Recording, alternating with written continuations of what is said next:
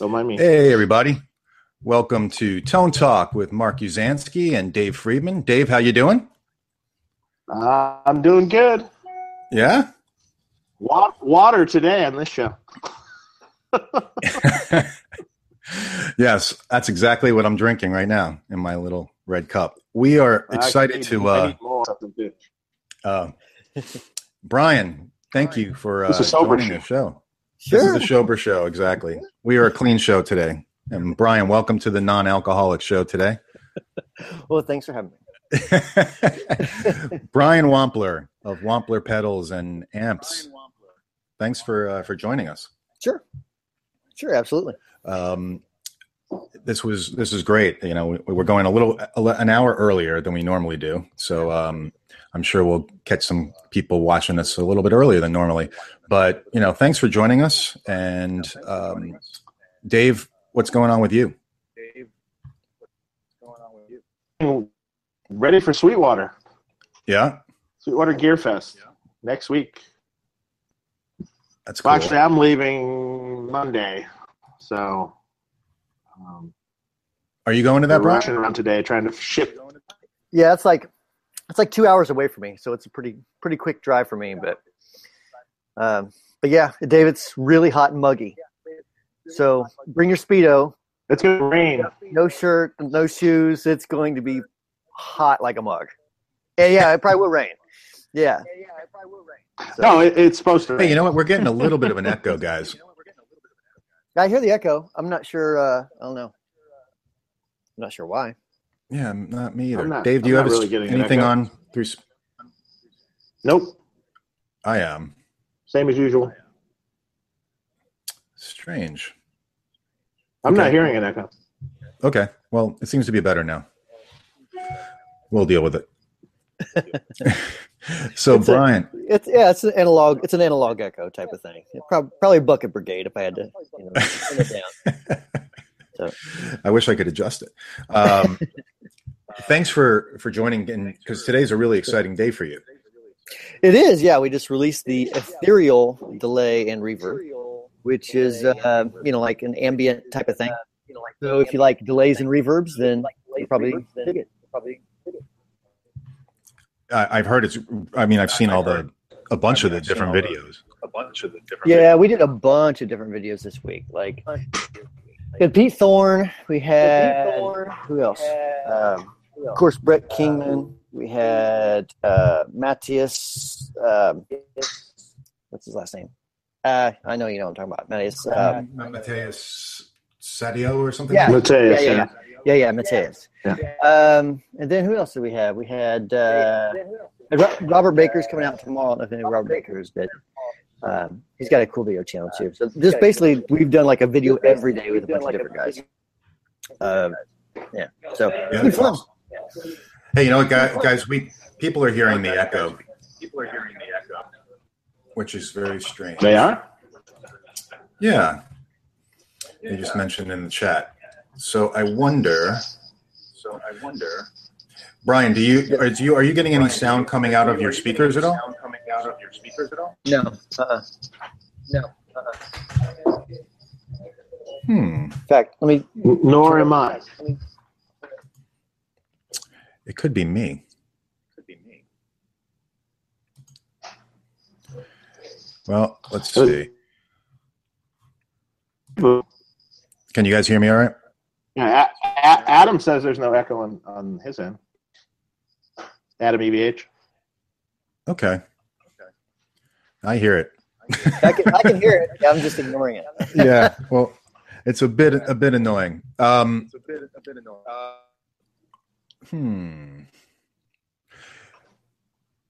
Brian. Yes. Do you hear any sound that's coming out of speakers at all? No.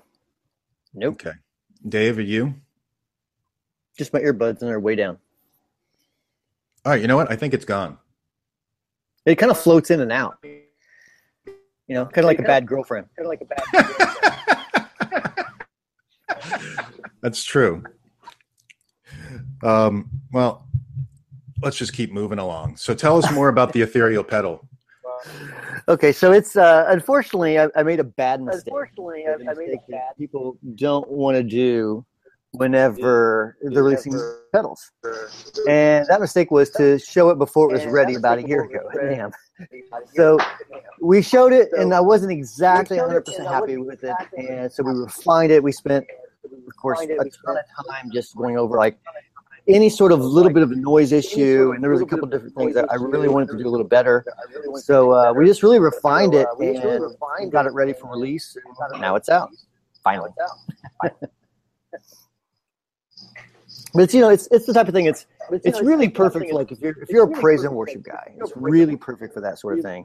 If you're just like really into more ambient type of stuff, then it's really cool for that as well. But there's also a setting on it that if you're just a straight ahead quarter note delay, a little bit of reverb, it does that as well. So multi versatile.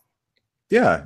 I've seen it do a bunch of different things. So it can go from very light to all the way to supersonic. Yep. All right. So I got to say the delay is super killing me. Yeah, it's rough. It's rough. So maybe Brian, if you could do me a favor, is just drop off. Yep. And join us back. Come back in again. Sure. Yep. And Dave, if you can do the same thing. Okay. Yep. All right. And we'll see if that works. And I'll keep everybody entertained. So while we were talking before, while these guys are going to rejoin, I saw something in the new Van Halen book that just came out called Running with the Devil. I don't know if you guys saw this or not, but there's a logo in here for Jimi Hendrix. And if you check this out, this logo right here sure looks like Van Halen to me. So that's pretty cool. If you guys check that out. Brian? Yes. That's a hell of a lot better. That is much better. It sounded like I had an ethereal playing behind my voice. Everyone's voice, actually. Yeah. So it was quite ambient in a bad way. Yeah, it wasn't very good. It wasn't good. I was getting nervous there, but I figured that might solve it. So now we just need to have Dave rejoin, and we'll be in good shape. But while we're waiting for Dave, he said, "I'll be right there." I restarted my computer. Okay, so I'll text him back and tell him that's cool. And so I think it would be great.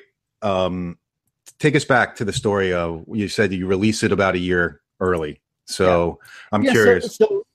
So prior to that, we've kind of been known as the dirt box company. Like we always have a lot of distortions and that sort of thing, a lot of analog type stuff, right? Mm-hmm. But I really kind of wanted to move and kind of grow up. I wanted to kind of mature a little bit. You know what I mean? Mm-hmm. And so we started looking more into some DSP and kind of learning more DSP type stuff.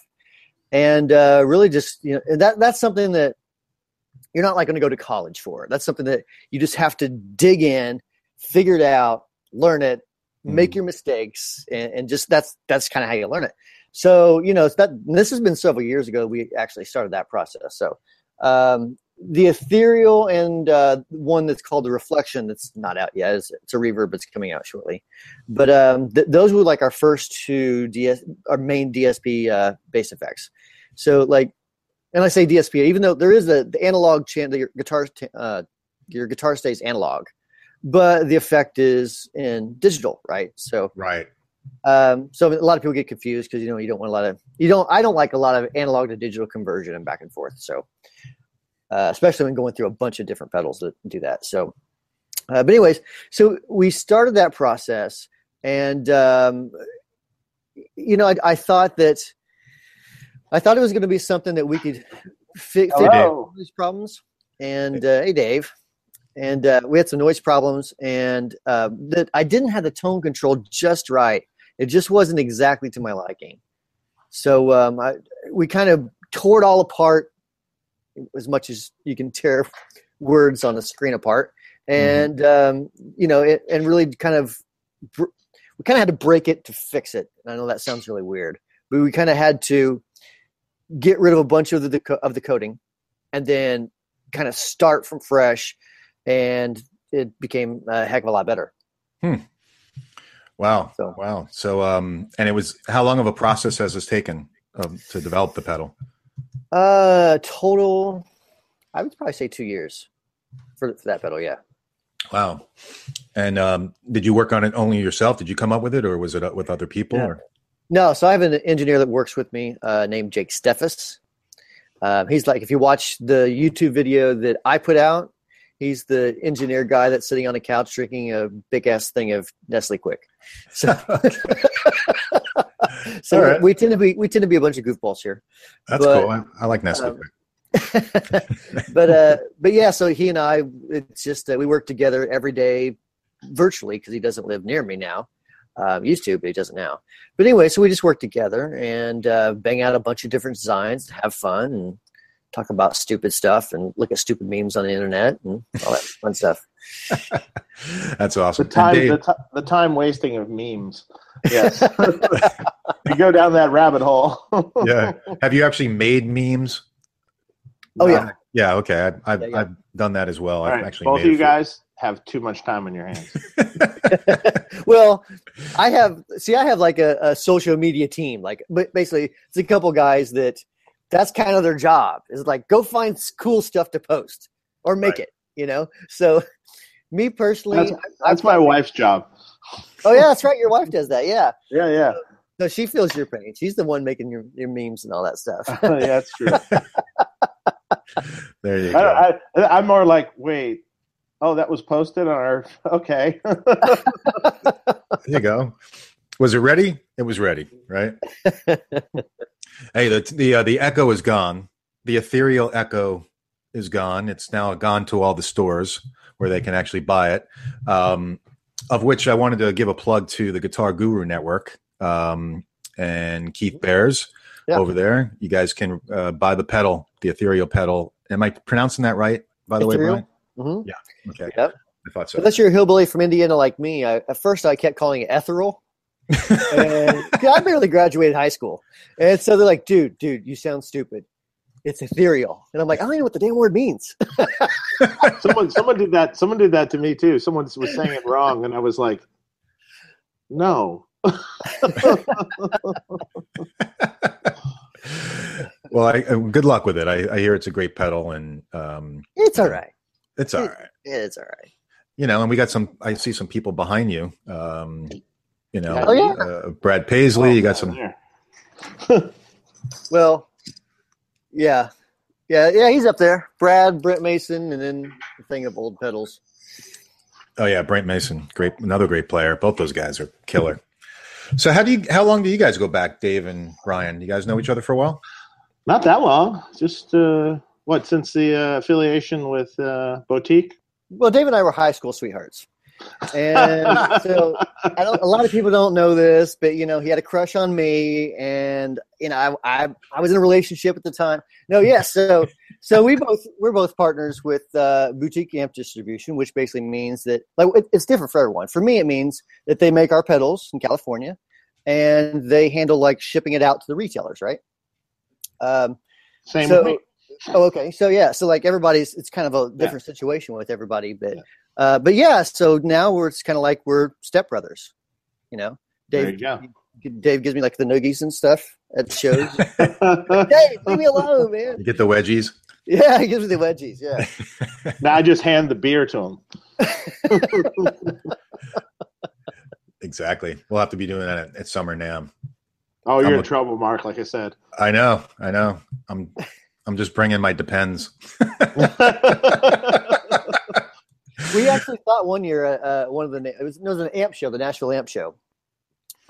We thought about, I don't know if you've ever been to an amp show or not, but I know Dave has. Yeah. So it's basically you rent out this big hotel, and every company has a hotel room, okay?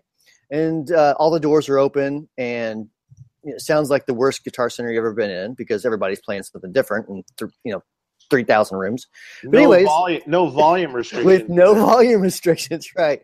So we thought about actually buying a keg just for the room, thinking this would be cool because everybody would come to our room.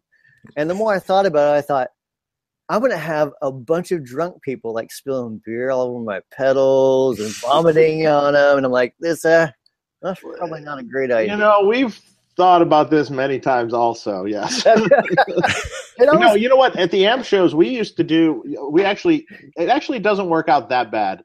We used to bring beer to the AMP show, and we would fill the tub with ice. Now we do that. We just throw it all in there. And then, like, people that not everyone, but most of the people we know, hey, there's beer in the bathroom, go. You know? But I've often thought at NAMM about having the keg idea. Well, you know, we got that huge sound room. We got that huge sound room. We could just we could tuck it in the corner there, and like no one would be the wiser. That's true. That's true, because otherwise you have to wait in the line and go find one. Oh my God! Yeah, I mean the amount of money it would. You know, you could have 5 kegs from the amount of money you spend on during NAMM. Yeah, $8 beer, $8 Budweisers. Yeah. Exactly. And we could pick a good beer, actually. That's true. Well, you may have to do that. Although instead of being too loud, just be getting violations for being too drunk. I don't think they would notice. I don't think that's possible at NAMM. Yeah, have you seen people walking around NAMM? Come on, come on now. Right. No, I don't think that's possible. So, Brian, I'm really interested in knowing, how everything came about for you, with your company, and if you can kind of take us back through the history of you being a musician, how you became a musician, and how you got into building pedals and stuff. I'd love to hear about that. Well, yeah, me too. I mean, it's kind of a longish story. I can make a 5-minute version, or I can make a 45-minute version. Give us the it doesn't seem to matter on this show. Yeah. So take your time. Okay. So imagine I'm 7-year-old Brian. So I'm like 3 foot tall and about 15 pounds. And my brother played in a band.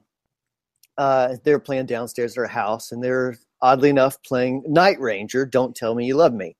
The guitar player had a Flying V. And so 7-year-old Brian thought that was like the coolest thing ever. So that at that point, that's kind of what made me start liking guitar at 7 years old. So I talked my parents into buying me a guitar for Christmas. And so I tried basically, at that, like I'm 42-ish years old or something like that. So baby. so I was like listening to the radio, trying to play stuff, and I did take some lessons for a while, and I learned Yankee Doodle, which comes in handy when you're playing bar gigs. And so lessons didn't last very long. But anyway, so I just, when I was in high school, I played with some bands, just jamming out in people's garages and that sort of thing. When I got in my 20s, I started playing like some colleges and stuff like that, of course, bars, and played in church a little bit later than that. But when I was about 22 or 3 or so, I got into my first country band. And at that time, like before that, I was like a huge George Lynch fan. Like I loved George Lynch and all that stuff. So like my style wasn't country at all, but I had to learn all these country songs. So I was, they'd bring me like these, like, here's an Alan Jackson song. And I'm like, how in the hell am I supposed to play that? Like, I don't even know what that guy's doing. Right. Exactly. So I was like, who is this guy? And I found out it was Brent Mason. And so I started studying all of Brent's stuff, and really just learning how to totally change and morph my style to fit in with this band to make some money. And I kind of fell in love with that.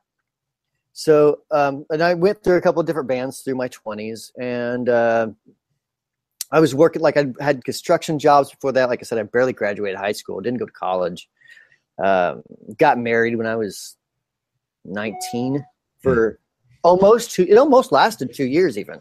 Yeah. So long-term marriage there. Yeah. And she found love with her Walmart manager. So, that's the way it goes. Right. It sounds like things worked out for you though. Yeah. So I got more into playing with bands, and so it was also like I'd play in a bar on Saturday night and then go to church on Sunday and play in a praise and worship band. I was going down to Nashville. I had some friends that lived in Nashville. So I was playing on Broadway with them. And so I was like doing a lot of driving. And in the meantime, I was also trying to like work like a remodeling job. So I was working for myself as a subcontractor, trying to work remodeling around it.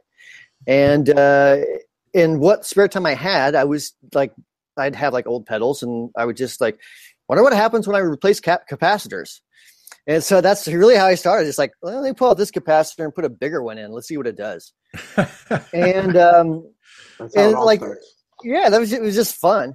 That's how it all starts. Yeah, absolutely. And I read some books and started learning more. Oh, so that's an non-inverting op amp, and that's why that capacitor gives it more bass or more gain or whatever. So I was kind of learning along the way, and so for a while I actually did mods and kind of got more into that DIY scene. Wrote a couple of books on like modifying different pedals and that sort of thing. And so there came a point where people were asking me to build them pedals, like custom pedals. Mm-hmm. And I was also selling a lot of books, and they're pretty 50-50 equal. So I'm like, I can't do both. They're both growing. I got to choose a direction. And it was, I can't remember the guy's name, but it was a retailer in Canada who basically, he just called me up and he's like, dude, look, just make like 3 or 4 pedals. Like you need an overdrive, a distortion, and maybe a compressor or something. You need a line. I'll put it in my store. I'll pay you a little bit less so I can make a profit. You can make a profit. So he basically told me, here's how the MI business works. You make stuff, you sell it to us for this price, we sell it to them at that price, and everybody gets a margin, and that's how the business works. That's how business works. So that's really where it started, because I sold some to him, and he sold them and asked me for more. And other retailers said, hey, can you sell some to us as well? So I'm like, I think maybe actually making the pedals is what's going to be my thing. So, and at first I was working in a garage. I was working in a 12 by 12 room in my garage, trying to solder everything. I'm sleeping an hour and a half a night for a couple years. And, it just got to the point where I figured out I suck really bad at building pedals. Like I suck. It's not my forte. I love designing them. And I love talking to the end customers about pedals and about gear and about tone and about all that stuff. But to actually sit down and solder, 5,000 pedals a month, like the same 5,000 pedals a month, it bored me absolutely senseless. Right. So, so I did. I just found, I got hooked up with a company in Kentucky that made speakers, and they said, well, we can build pedals too. So I said, okay. So we got together, we formed a plan on how they're going to be built, what parts were going to be used, like all that stuff. And so they started building them for me. And so that was, now we're talking 2007-ish or so, 2008-ish or so. And, it just kept growing and growing. So I was able to focus more on what I like doing and what I'm better at, and let them handle, like, we need to buy 10,000 more JFETs because we're going to run out in 3 months. So that's just like, that kind of stuff is not my strong suit at all. Right. What were some of the first pedals that you came out with? There's some that I came out with that are long gone. I'm trying to think what the names of them even were. I think Dave's got one.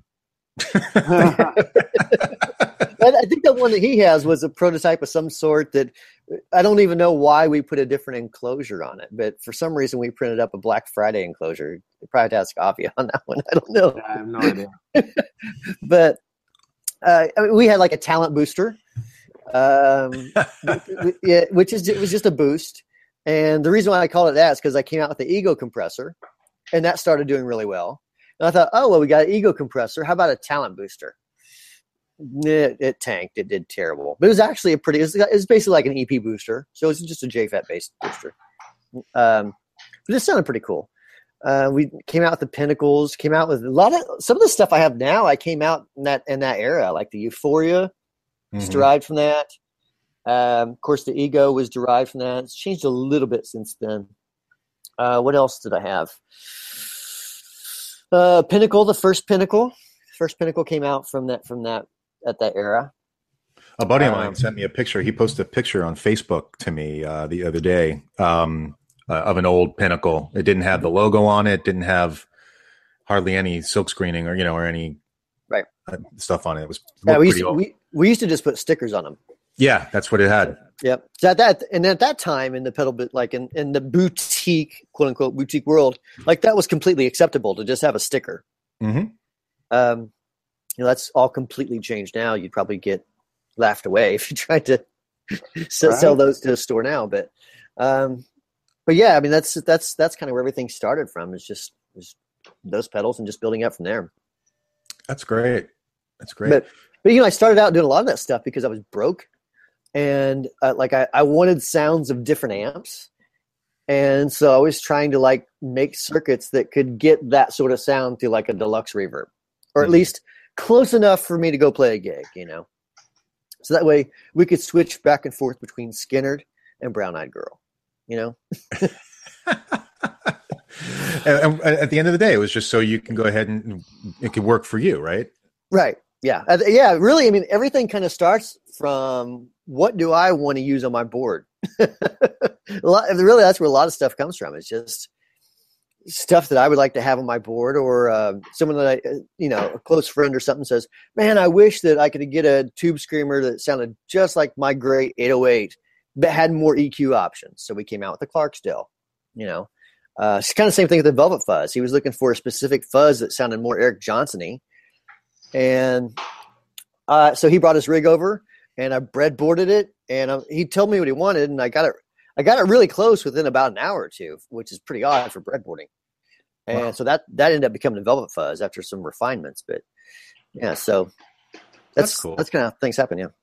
Yeah, that's great. Yeah. So, I mean, Dave, you kind of had, I guess, the same thing when you got into building amps, right? It was the same idea about amps. Yeah. So I'm different. I'm not as much of a pedal guy. But I wanted to build what was in my head as far as the amp goes, and the sounds that I wanted to hear. So it was the same idea, same exact idea, just the tube part. I never really used much. I mean, an occasional booster or octaves or choruses or delays and stuff. Yes, I always use that stuff, but not too much in the drive world. Just other than boosting like a Marshall a little bit or something. Yep. I always had a dirty amp that needed boosting a little bit, maybe. So I would live more in the booster and or tube screamer-esque boosting, with gain kind of low kind of thing. Exactly. Yeah. Yeah. I played with a bunch of different pedals. I had two screamers early in the day. I even had Boss pedals. Did you do a lot of mods on Boss pedals? Just out of curiosity, Brian. Oh, me? Yeah. Oh, yeah. Yeah. Tons and tons and tons and tons. In fact, you wrote a book. I wrote a book about, there's like 65 different pedals in there that tell you, if you want more bass, change this capacitor. If you want more gain, change this resistor. And it's like, it's super dumbed down for like the guitar player, right? Who the last thing he wants to see is a bunch of math saying, well, technically they don't want that. They're just like, okay, just tell me what parts to yeah, right. Just change this. Yeah. Yeah. So it's like, it was really kind of aimed towards like the gigging guy that, grab you a couple bucks worth of parts and you can change your DS1 to something that you can use, So, but yeah, I mean, even now, like sometimes if I, just for fun, it's actually, this is how much of a stupid nerd I am. It's actually fun for me to just take a Boss pedal or something and just modify it. So, like a couple of YouTube videos I did, I turned a Metal Zone into an EQ pedal, turned one into an overdrive, and I like to put them on my pedal board to just take them to gigs. People are like, you're using a Metal Zone? I'm like, yeah, dude. Yeah. In fact, I got two of them, man. And I'll tell them it's an overdrive and an EQ. I use them together. Yeah, use them together. Now you just have to show up with a full board of Metal Zones, but they're I'm working towards it.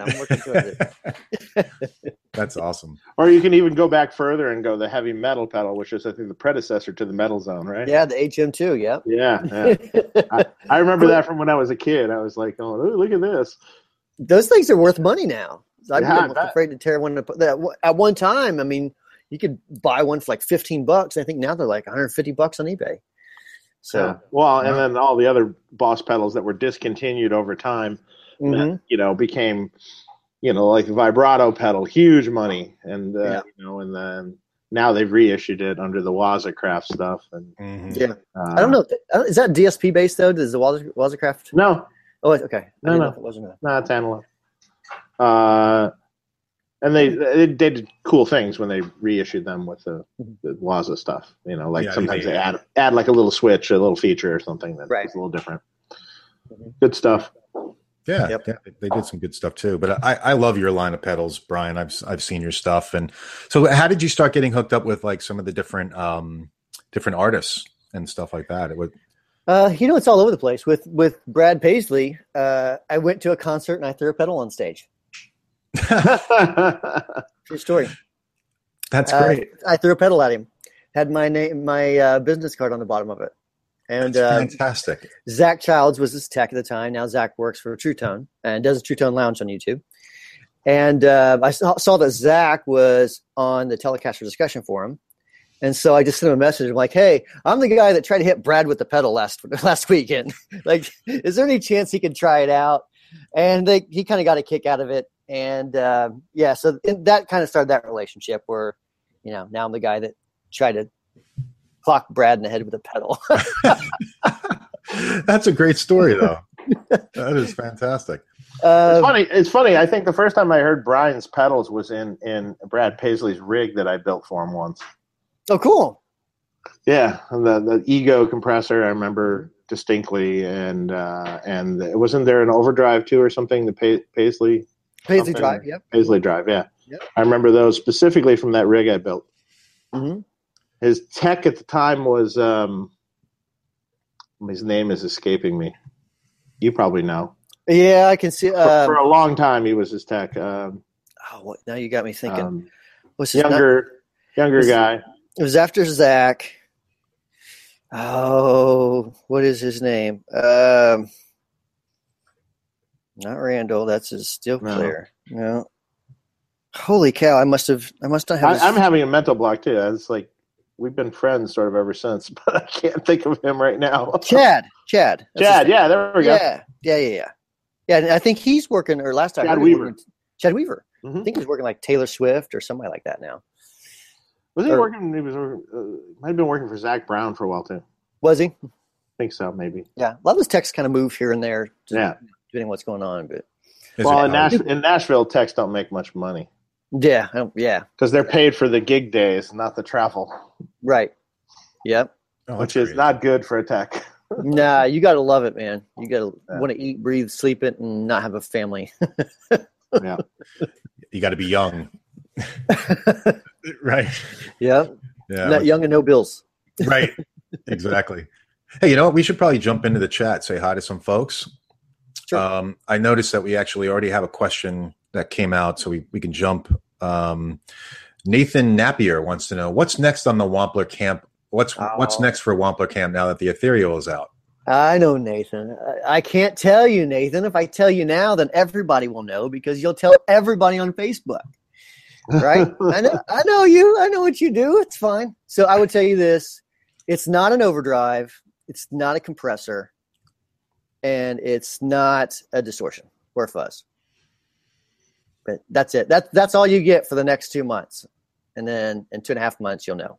My guess it's got to be a chorus. That's close. That's you're getting closer.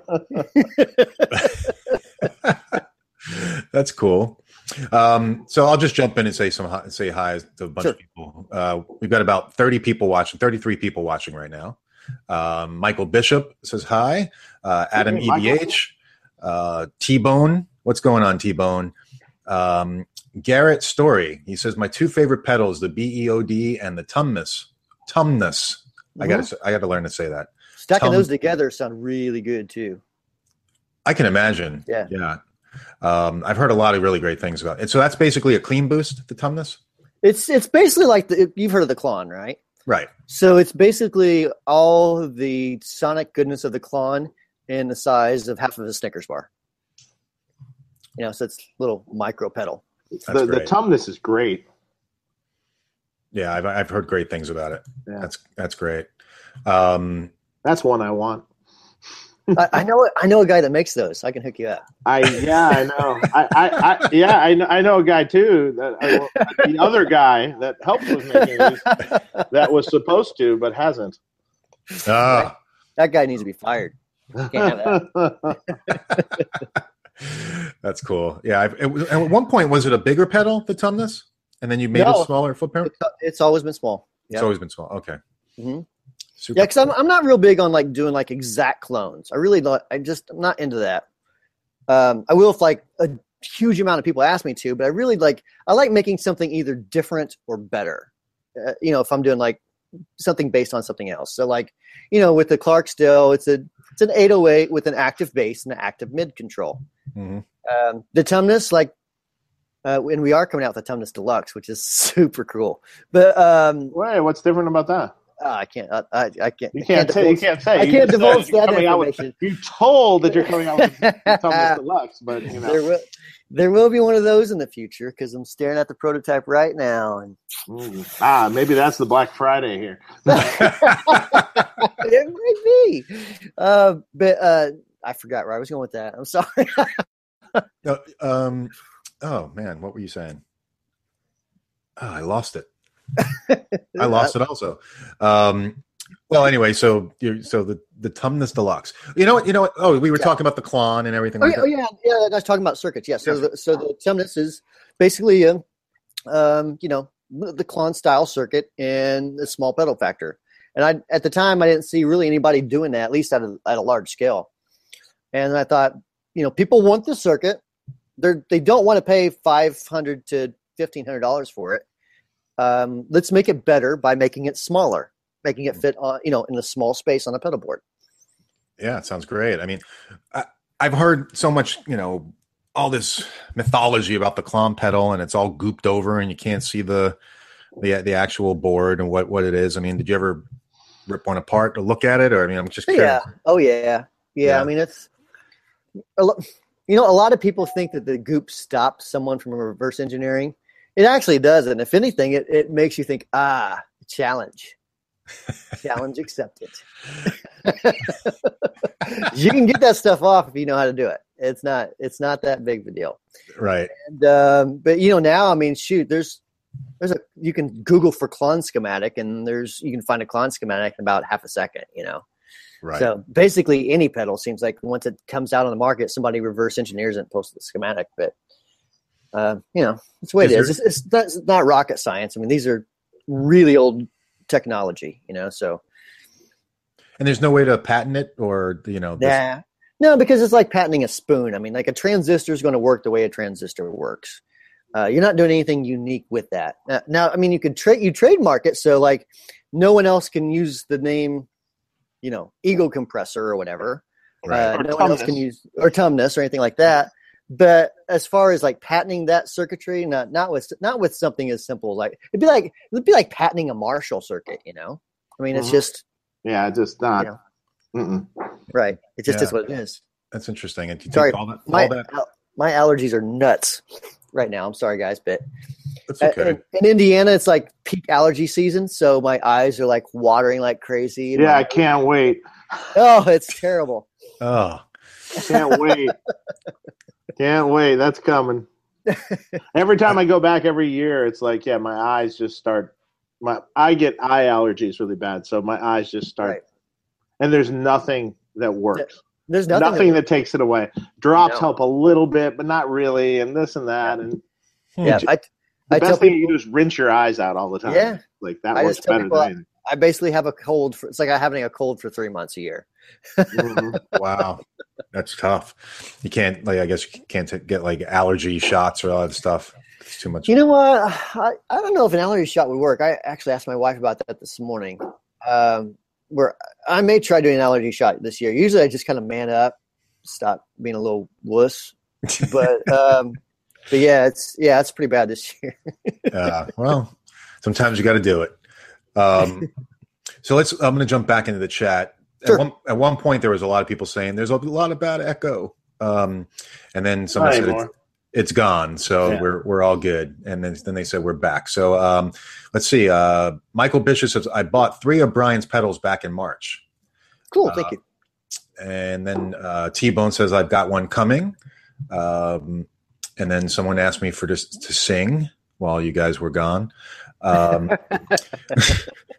EVH wants to know, how are you liking the Variac, Mark? I recently got a Variac for a Marshall. I've been trying that out. I like it a lot, Adam. It's pretty cool. It is very cool. It'll be better down the road. It'll be better down the road. I agree with you. Mm-hmm. I agree. I won't say anything that I'm waiting. You didn't hear me say that.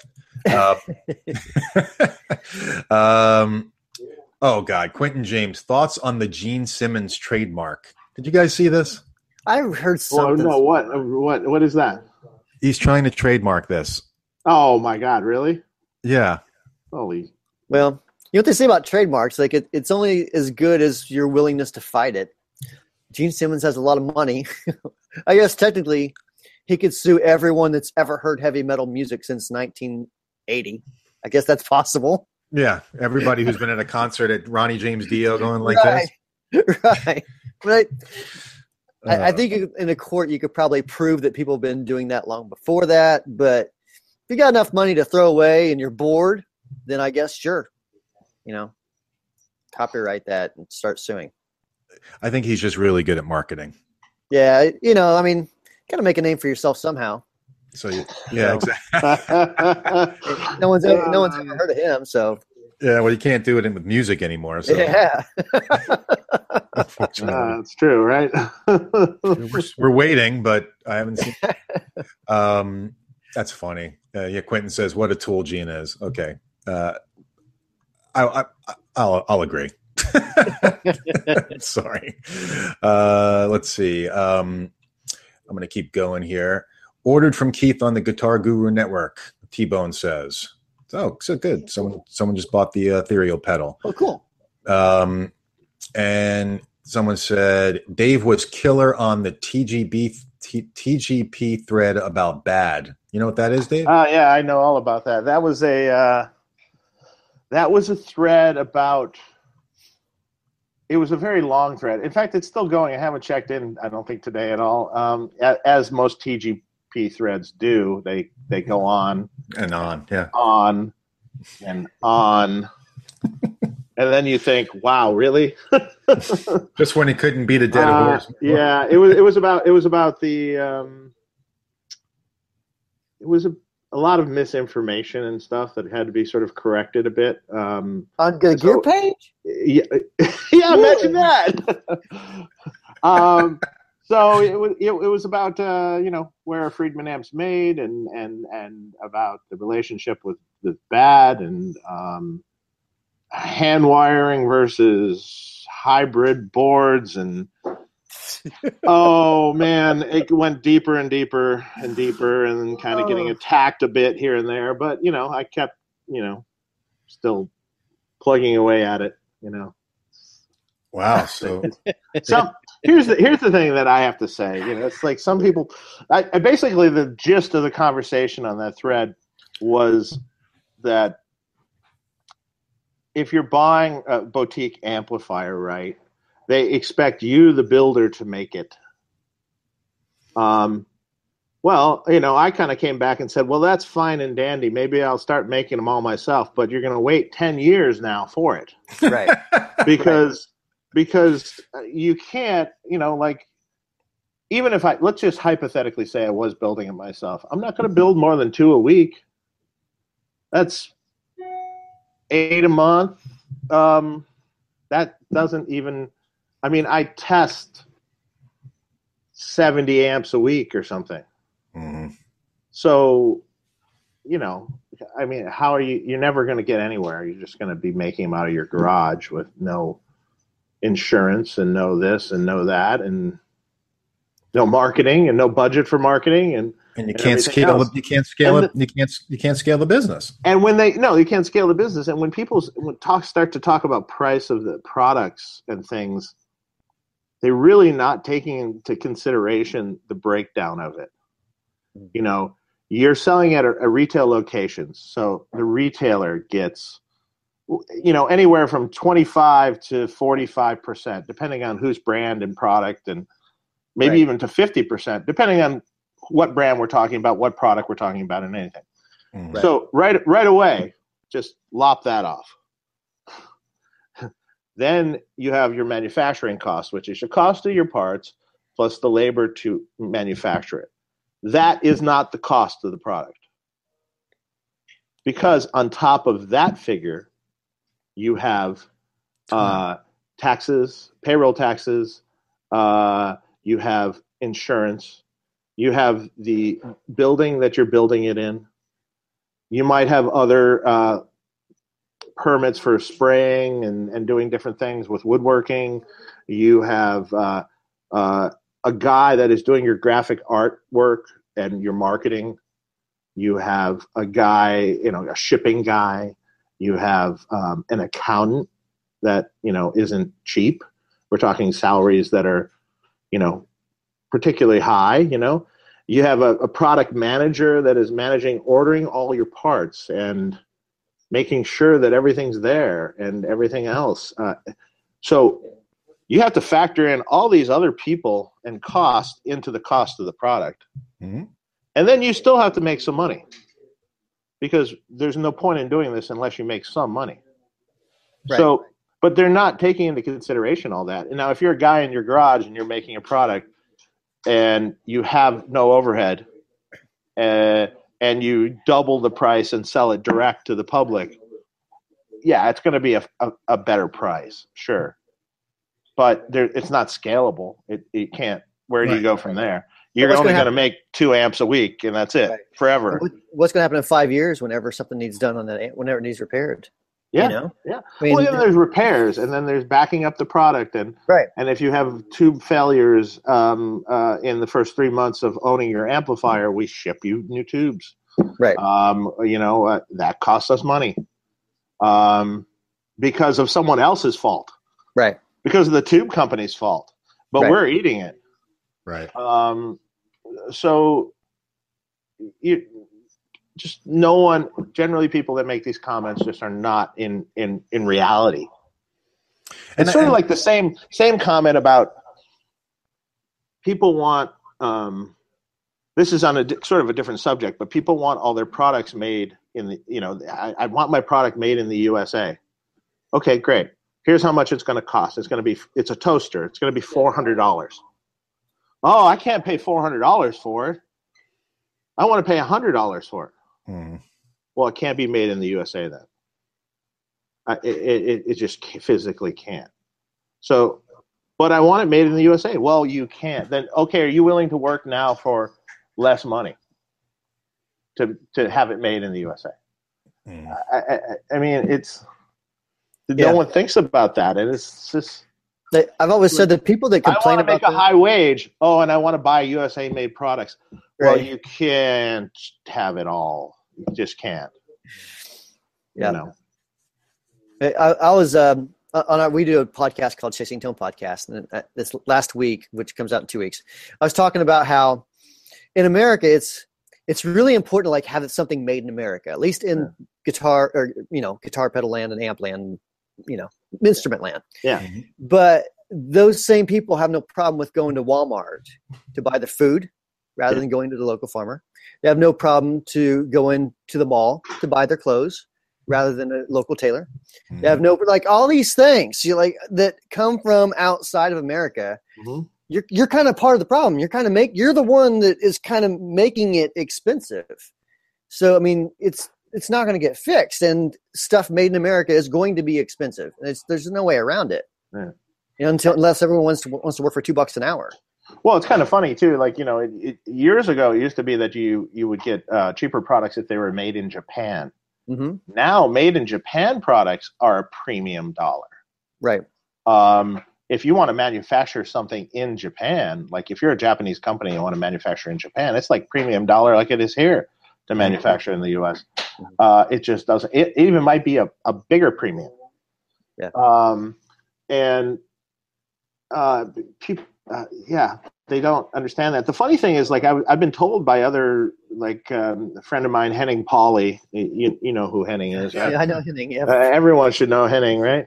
Yeah, he's great. He's like, I don't. It's because it to us Germans, because it's made in the USA means nothing. Yep. And in fact, and where the product is manufactured to most Europeans doesn't mean anything.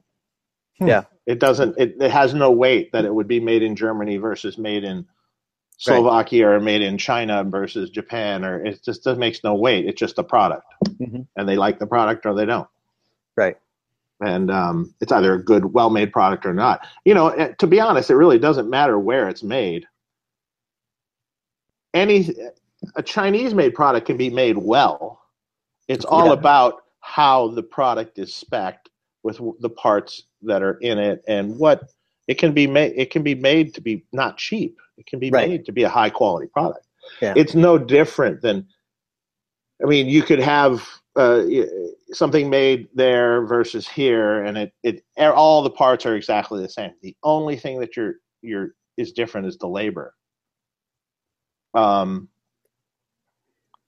the funny thing is, what most people don't realize also, you can't say a product is made in the USA unless, I don't know the exact figure, but that means everything in the amplifier has to be made in the US. Mm-hmm.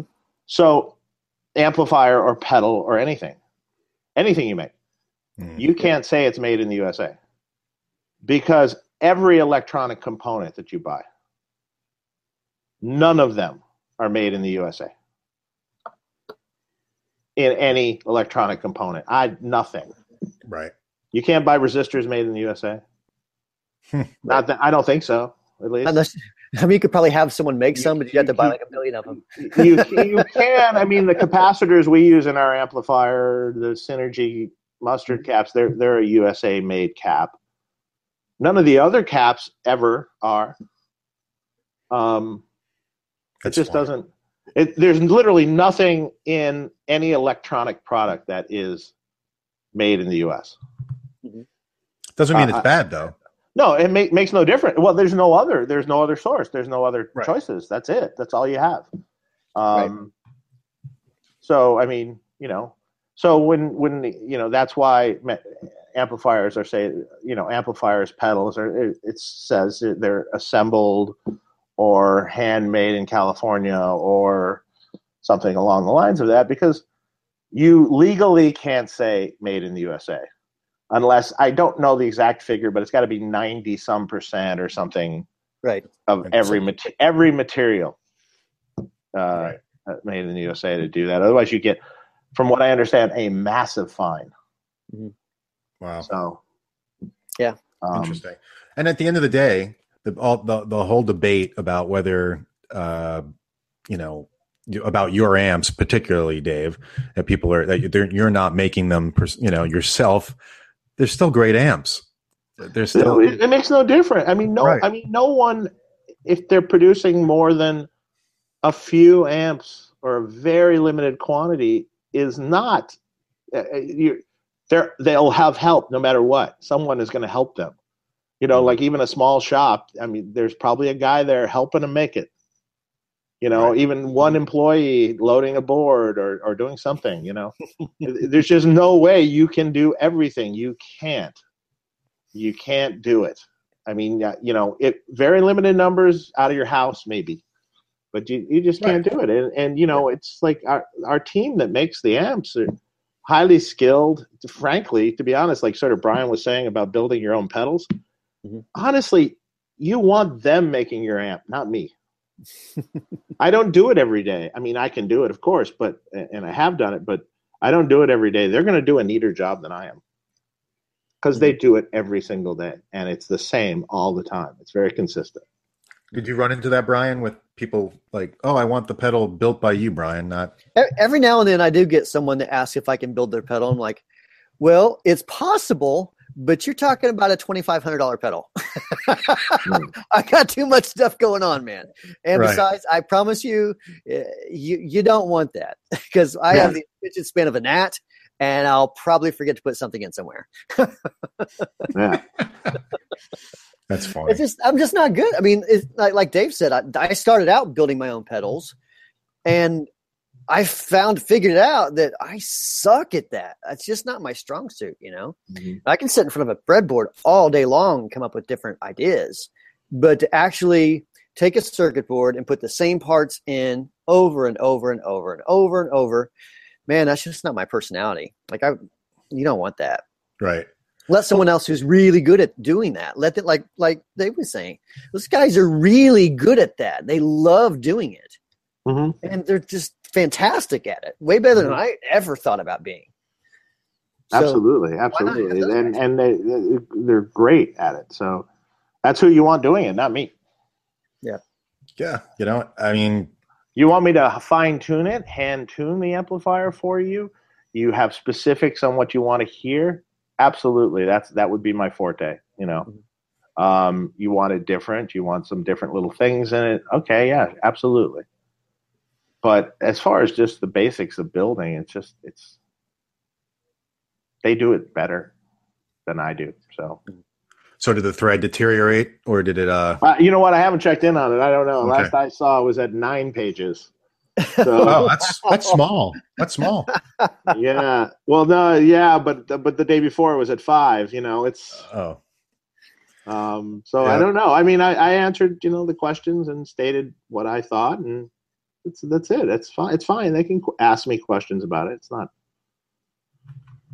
a problem. That's cool. We've got another question from Adam EVH. He says, Dave, my buddies all have those mini Marshall fridges. I saw this. Yeah, if you made one, I'd buy a couple. Maybe you can sell me a Friedman logo, and I'll make my own. The warm weather makes logo. I don't know if I'm going to make a fridge anytime in the near future, but I do like the idea, though. We could merchandise on the Friedman website. Yeah, we could. Amplifiers, refrigerators. Yeah, why not? Yeah, espresso maker. Right next to right between the espresso maker and T-shirts, refrigerators. We're gonna leave that to Marshall. That seems to be what they do well lately. Oh. Yeah. Actually, I did like the idea of the Marshall fridge. I thought it was kind of cute, but yeah. Okay, I'm sorry. I said great idea. Marshall's is Marshall is sort of a lifestyle brand at the moment. You know, it's that little Bluetooth little deal that they came out with. Audio speaker. Yeah, that thing was really cool, actually. Oh, the code? Yeah. No, the Bluetooth. The Bluetooth speaker. Yeah, like your iPhone or whatever. Speaker thing. It's fantastic. It looks great. You know. Mm-hmm. By the way, you can take the Marshall logo off and put a Friedman. It looks really good on it. I bet David do a modification on those for the right price. There's one here that's modified just like that. I was going to say, it sounds like you have one. My partner Rob does. That's funny. Fantastic. All right, we got a cool question here. Oh, actually, Sigs and Strings says, great show. Can't believe there's not 20,000 people watching right now. WTF. Well, there's 45 people watching right now, which is pretty cool. But I agree with you. If every one of those people shared that link with 50 of their friends, we'd get closer. Yeah, exactly. I agree. Share, please. Subscribe and share. Adam EVH wants to know, Brian, Desert Island guitar, amp, and one pedal? ? I'll show you the guitar. Hang on. Oh, there you go. By the way, Dave, anybody buy? Oh, that was fast. I wanted to see if anybody bought your guitar, Dave. Okay. No. My favorite guitar in the world is this Telecaster made by, well, it's not a real Telecaster, but it's made by Charles Whitfield. Mm-hmm. And it looks really beat up. I don't care about that stuff. I just like the way it feels. It feels like an old Telecaster. Mm-hmm. Really, it's not that it's handmade or anything. It does sound good, but it's just one of those that it was. When I played it, it just had that thing for me, you know. I think that's different to everybody. Where, you know, you go to a store and one guy may love the way this Strat sounds, and the next guy picks it up and is like, "Oh, sounds terrible." Mm-hmm. That instrument just kind of fits me perfectly, like a warm pair of underwear. I think so. My favorite pedal, you know what the thing is, I'm really bad about this because, like, the pedals that I have, let's see if I can, all those pedals there. Wow. I've played through those so many times, and I stare at them every day, and so I kind of get burnt out on my own stuff. You hate them all.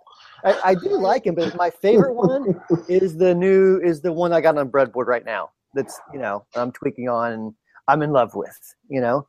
And there'll be times where I'll perf one up, put one on perf board and take it to a gig or something just for fun. But it's like, it's always like the thing that's not out yet. Once it comes out, once I've played it a billion times and talked about it a billion more times, it kind of loses some of the magic a little bit to me. I still like them. Like, I still love the Plexi Drive. I still love the Clark Still is one of my favorite pedals. The Dracaris, I actually use that with the gain down low. The Ethereal, I've been playing that prototype for a long time. So yeah, I mean, I'm kind of a weirdo like that, where I like new stuff. So instead of buying it, I just make it. It's kind of the chase, right? You're chasing it. It is. And once you got it, kind of now on to the next thing. Yeah. Kind of thing sometimes. Yeah. That's cool. What about amp? What's the Desert Island amp? Well, I mean, to be politically correct, I'd have to say my Bravado amp, which is perfect platform amp. Okay, so let's. I'll just throw that out the window. That's not eligible. Man, amps are like, it's kind of like food. You know how sometimes what really sounds good is pizza, and then the next day you're like, I want Mexican food, and then the next day you're like, you know what sounds good? It's just like, burrito or something. So, but I mean, like, my mind changes constantly. So, here lately, I've got an AC-15 that I've been playing a lot through. I've been digging that a lot. It's just been in one of those moods. I think it's probably because I've been playing with the Ethereal a lot for videos and stuff. And it just sounds super killer through the AC-15. Newer one, older one? This is a excuse me. It's a reissue, and I think I put a different speaker in it. I forget now. I think I put a different speaker in it. Now, like a speaker. Dave let me Dave gave me, not gave, but loaned me it's like a JCM 800 circuit, and that's the best Marshallist JCM 800 I've ever played through. It's fantastic. Love that thing. In fact, I need to get that back to him. Sorry, Dave. I still got that. I don't think it's a problem. I have another one.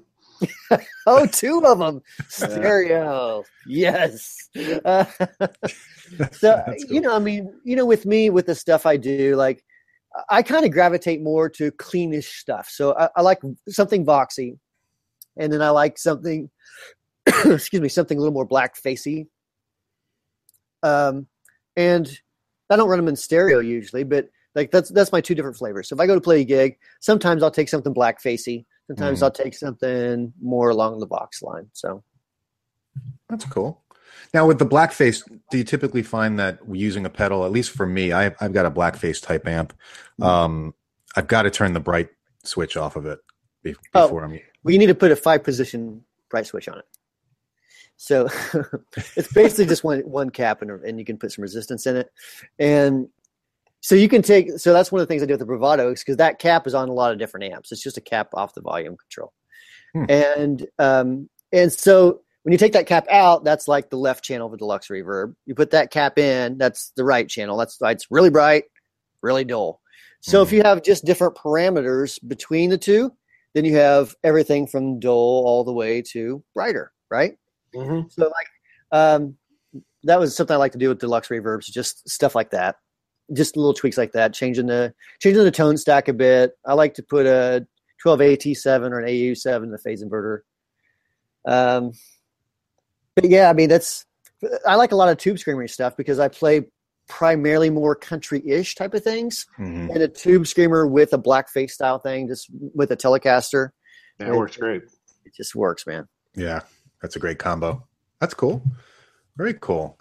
I'm going to jump back in the chat here. Scott MacArthur, hey everyone, checking in. Just got on. Rango says tequila tonight. Yeah, I answered him. Yeah, nope, not tonight. Well, that's right. Last show was tequila. Oh yes. Yeah. So, basically, it was tequila and also no food all day.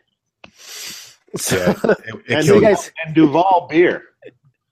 So all of that is a bad thing. It did not have a good result. We sort of spiraled out of control towards the end. It was great though. By the night, you guys were like, "I love you so much." By the end of the night, I couldn't speak anymore. So I was done. All you see is Dave's head like this. Pete Thorne was like starting to slur his words towards the end. You know, George was pretty well. George holds his liquor pretty well. He held it pretty good. Yeah. He did. Yeah. He did. The best was when you just had that big yawn, Dave. You were just like, well, the thing was, like I said, it wasn't the quantity that I had. It's the fact I hadn't eaten anything at all, not an ounce of food all day. And I started doing that. And I was like, wow, boom. It hits you hard. Yeah. It hits you hard. Mully says, heading to work, just jumping in to say hi. What's up, Mully? Let's see. Rango says, I'll bring you some when I bring my BE100 for a mod. Oh, I guess he says he's going to bring you some tequila. Nathan Napler says, excited for the Ethereal. Can't wait for it to come in the mail. Very cool. Dave needs a stiff shot of tequila. He looks thirsty. Someone said Metal Zone. Yeah, dude. Okay. So, you know what? I actually have a question for you, Brian. That's something that just kind of thought in my head, which is, when you're talking about breadboarding and coming up with these ideas, like what's the process for you? Like, do you just start from like, okay, well, I'm going to work on a fuzz now. And, I know that for a fuzz, this is the type of resistor or capacitor I need to put in there. I'm a complete novice to this, so I may sound different things. Sometimes, like for example, the Ethereal came about because I don't even remember what song it was now. I think this is going to sound stupid. I think it started because I was in the car with my kids and we were listening to like Maroon 5 or something on the radio. And me being a dork, rather than listening to the song, I'm always like thinking of what's going on, like mix wise and, what kind of reverbs they're using, that sort of thing. And on part of the vocals in one song, I heard this really like ambient reverb. I'm like, holy crap, that sounds great. Not the song necessarily. I just like the actual effect. Mm-hmm. I'm like, wow, that is a cool thing. And so I just started messing around with we actually used a spin chip for that, and just started messing around with that. There's other times where I just feel like messing around and doing a fuzz, or I feel like making an overdrive, or I feel like, messing around with a phaser or something like that. Mm-hmm. And sometimes it comes out to nothing. Sometimes I'm working on it, I'm like, it's just not working tonight. And I put it away. Kind of like if you're writing a song, like it's just not working, and you put it away for another day. Other times, there's been times I've just started with a blank canvas, and actually this happened not too long ago. I was planning on making an overdrive. By the time I was done, I came out with a fuzz. And it came out pretty cool. And I'm like, I need to get some prototypes made of this guy. I think I'm onto something here. Cool. It's a happy accident, So, I mean, it's all over the place. There's never really one thing. I don't really ever sit down and say, all right, well, the schedule says I need to come out with the Univibe. So let's go ahead and work on that right now. Right. Is it ever driven by just customer requests also? Like, oh, I'd love to have this, and this. And then you're like, oh, okay, that's not a bad idea. Yeah, it is. It is. I mean, so if, if everyone is saying, I wish I had a pedal that sounded like fart sounds or something like that, wouldn't be into it. But if, I kept getting, 10 emails a day for that, I would be like, if that's what people want, like that's my job, is to provide happiness to guitar players who want fart sounds. So just figure out how we're going to put fart sounds in the pedal. I think you just started something, Brian. There's going to be a thread on the gear page tomorrow. Uh-oh. Who wants fart sounds on their pedal board? Only if it's analog. That's funny. Brian and Dave, best soldering irons, and how much solder do you go through in a year? That's crazy. Oh God, I have no idea how much solder. I use and in production too. We use Heiko irons.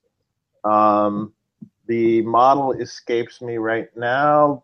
It's on my bench, and I'm trying to see what it is.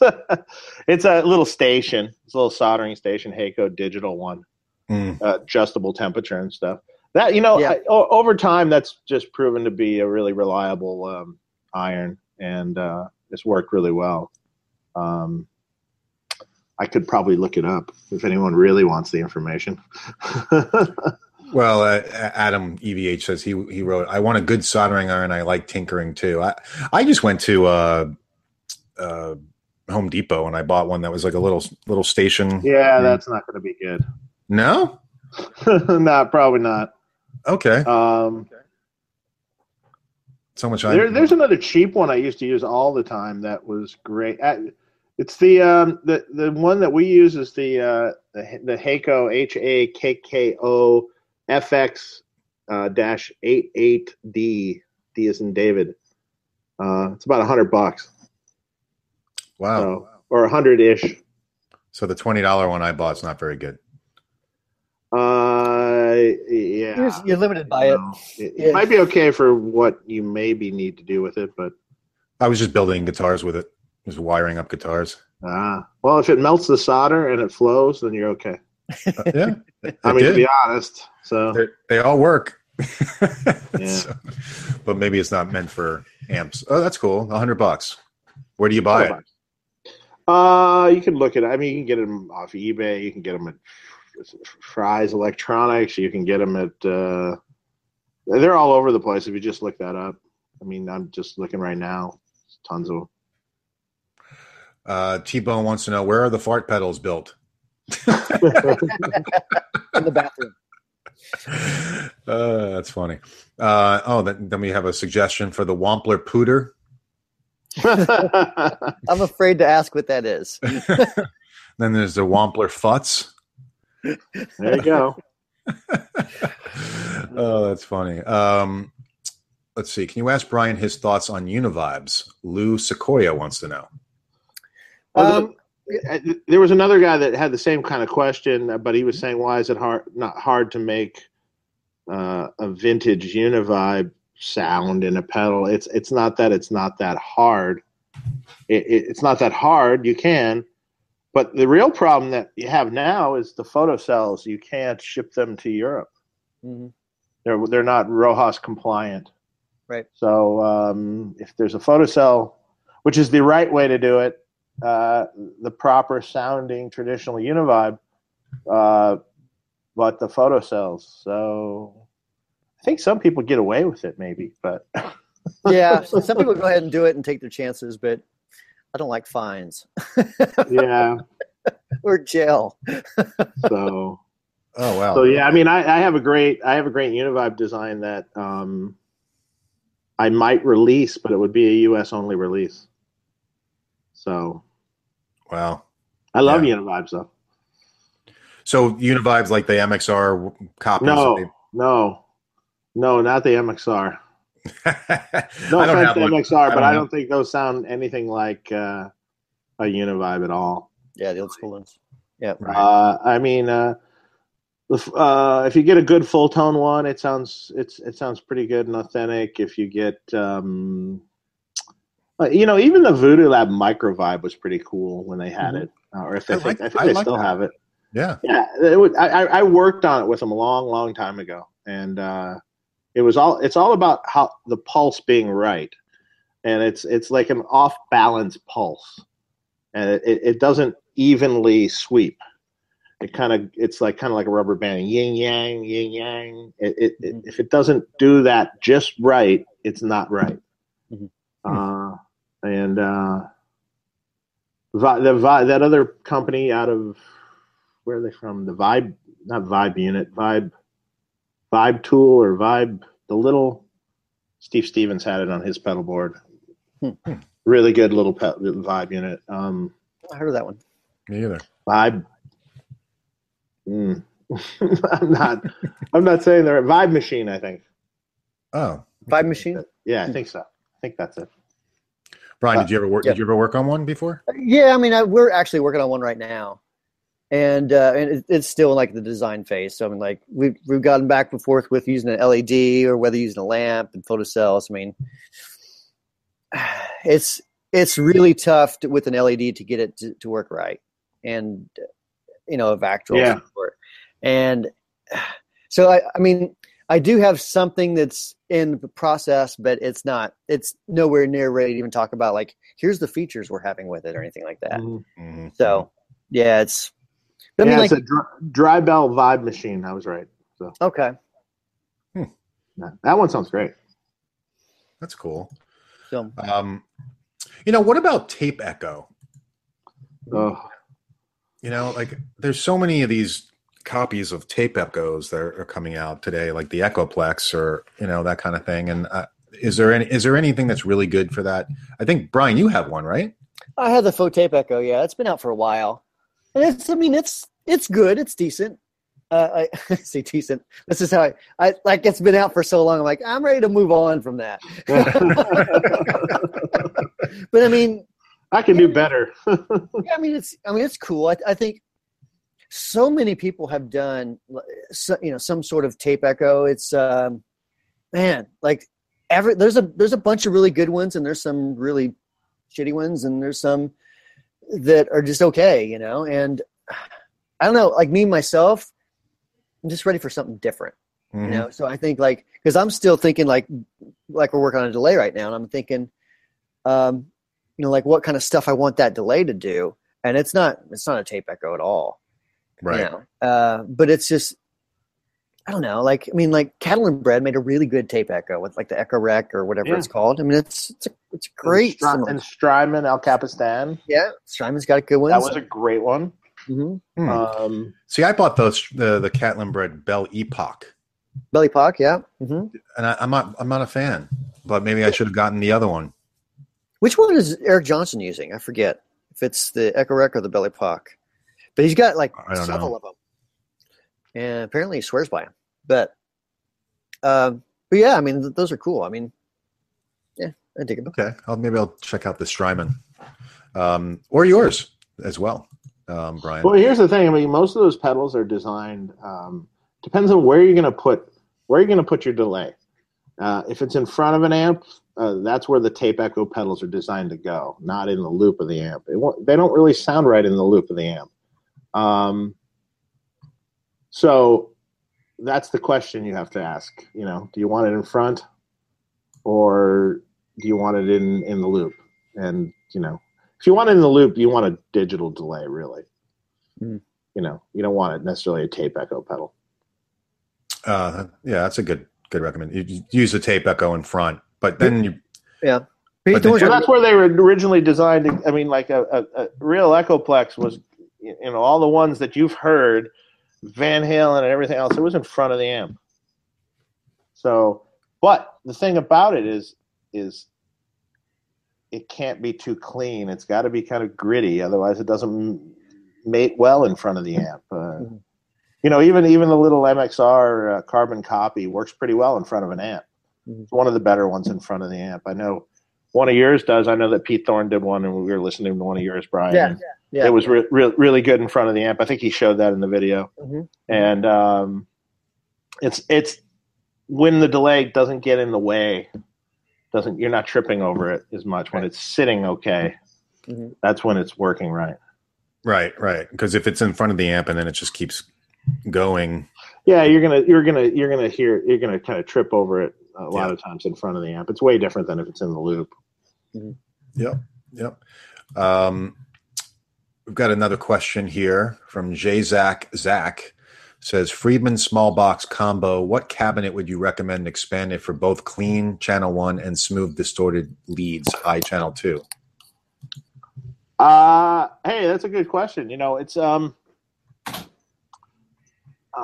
it depends. I mean, you already have the open back cabinet, so my tendency would think you maybe want some sort of closed back cabinet. So maybe the 212. It depends on how big of a cabinet you want. The 212 or maybe even one of our 112s might be cool. You'll get kind of a closed back sound and an open back sound at the same time. It'd be good. Okay, that's cool. Somebody wrote, Tom Platz wrote Memory Man. I've never had one of those pedals. Memory Man is great in front of an amp, but that's a very short delay. It's kind of a modulated delay that's a particular sound. I mean, made famous originally by the Edge and several other people, and it's a great pedal. That's a cool pedal. I actually like it for its modulation that it can do without even using much of the delay time. Mark Z says, Brian just bought a Paisley drive and it's awesome. What's the pedal based off of? And he said, also, I run it through a Runt 20 combo. I love basic clean channel, and it's just an awesome amp. Thanks, Dave. Yeah, no problem. I agree with that. So what's the Brian's an empty chair right now, so he can't answer what it's based off. Oh, what happened with Brian? He ran to the back? Not there. His chair's there. Oh, wow. He disappeared. Maybe he slipped out. There he is. Oh, all okay, Brian? Yeah, sorry. I had to take a pit stop. No problem. I have a small bladder. Thanks, you mentioned that. Dave's talking about amps. Now's my chance. Yeah, there you go. Boom.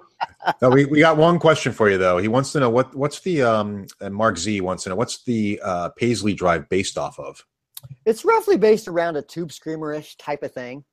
So it's it's a non-inverting op amp into that same sort of tone control. Got a low pass in between, and I'm clipping a little bit differently, so it's a little bit fuzzier. The switches. Let me think here. The switches. Okay, so I got a bright switch. I'm trying to remember what I did with the bright switch. Okay, yeah. So both those switches there are totally messing with the filtering in between the two op amp stages, and so like, I mean, at the end of the day, it's tube screamer ish. Like if you're looking at it schematically, but if you put it up next to it like a tube screamer, then you'd be like, this is not really tube screamery. Yeah, it's kind of its own beast. But I mean, it's like. You could take, Dave, you could take like a bunch of different amps and say, well, they look similar on a schematic, but they sound radically different whenever, you're playing through them. Just based on what you're doing in between each stage is way more important than, if you're using a 4558 op amp, Yeah, no, it's interesting to know. I mean, like even with a lot of my amps and some of the artist amps that we have, it was all sort of originally based off the BE100 amplifier. And it's amazing how similar the circuit can look on paper, but changing a few things can radically alter the results. Really noticeably, where you're hearing the amps and they sound like totally different amps. Yeah.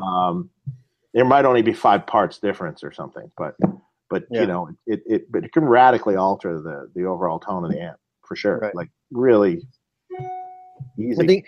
I think too many people get really caught up on like, well, what's it based off of? And that's a lot like the guitar player in the back of the room. Look at the guy on stage playing like, you missed that note, because there's so much going on besides what's like seeing like 2 different op amps. That doesn't mean it's a tube screamer. It doesn't mean it's a Timmy. It doesn't mean it's whatever circuit you want to call it. Like everything you're doing around those is really what's important, at least in pedals. So, yeah, I mean, you can't get too caught up in that sort of thing, really. I don't think. No. I mean, if it, like I have no problem with telling someone, yeah, it's kind of based around a tube screamer.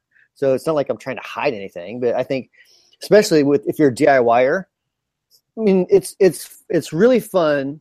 Actually, you know what? Who did this? Earthquaker took a tube screamer circuit, put a bunch of different things on pots and switches, and so you can radically change this tube screamer circuit into a bunch of different things. Really cool idea. Jamie for Earthquaker, I thought that was a great idea for a pedal. Just take a tube screamer circuit and change it, in every which way possible. Just give the user the ability to change it. Right. Yeah, that's pretty cool. Or keep it stock. Right. Mm-hmm. That's pretty cool. Yeah, that's pretty cool. Someone wrote Eric Johnson uses a Bell Epoch. So it is? Okay. I knew it was cattle and bread stuff. Yeah. Yeah, and then someone wrote Eric Johnson uses 2 Bell Epochs and an Echo Rec. So, okay. Interesting. Let's see. How you doing on time, Brian? You all right? Yeah, I'm fine for right now. Yeah. Mm-hmm. Okay. Let's see. How many guitars does it take to change a light bulb? Okay, I don't want to answer that.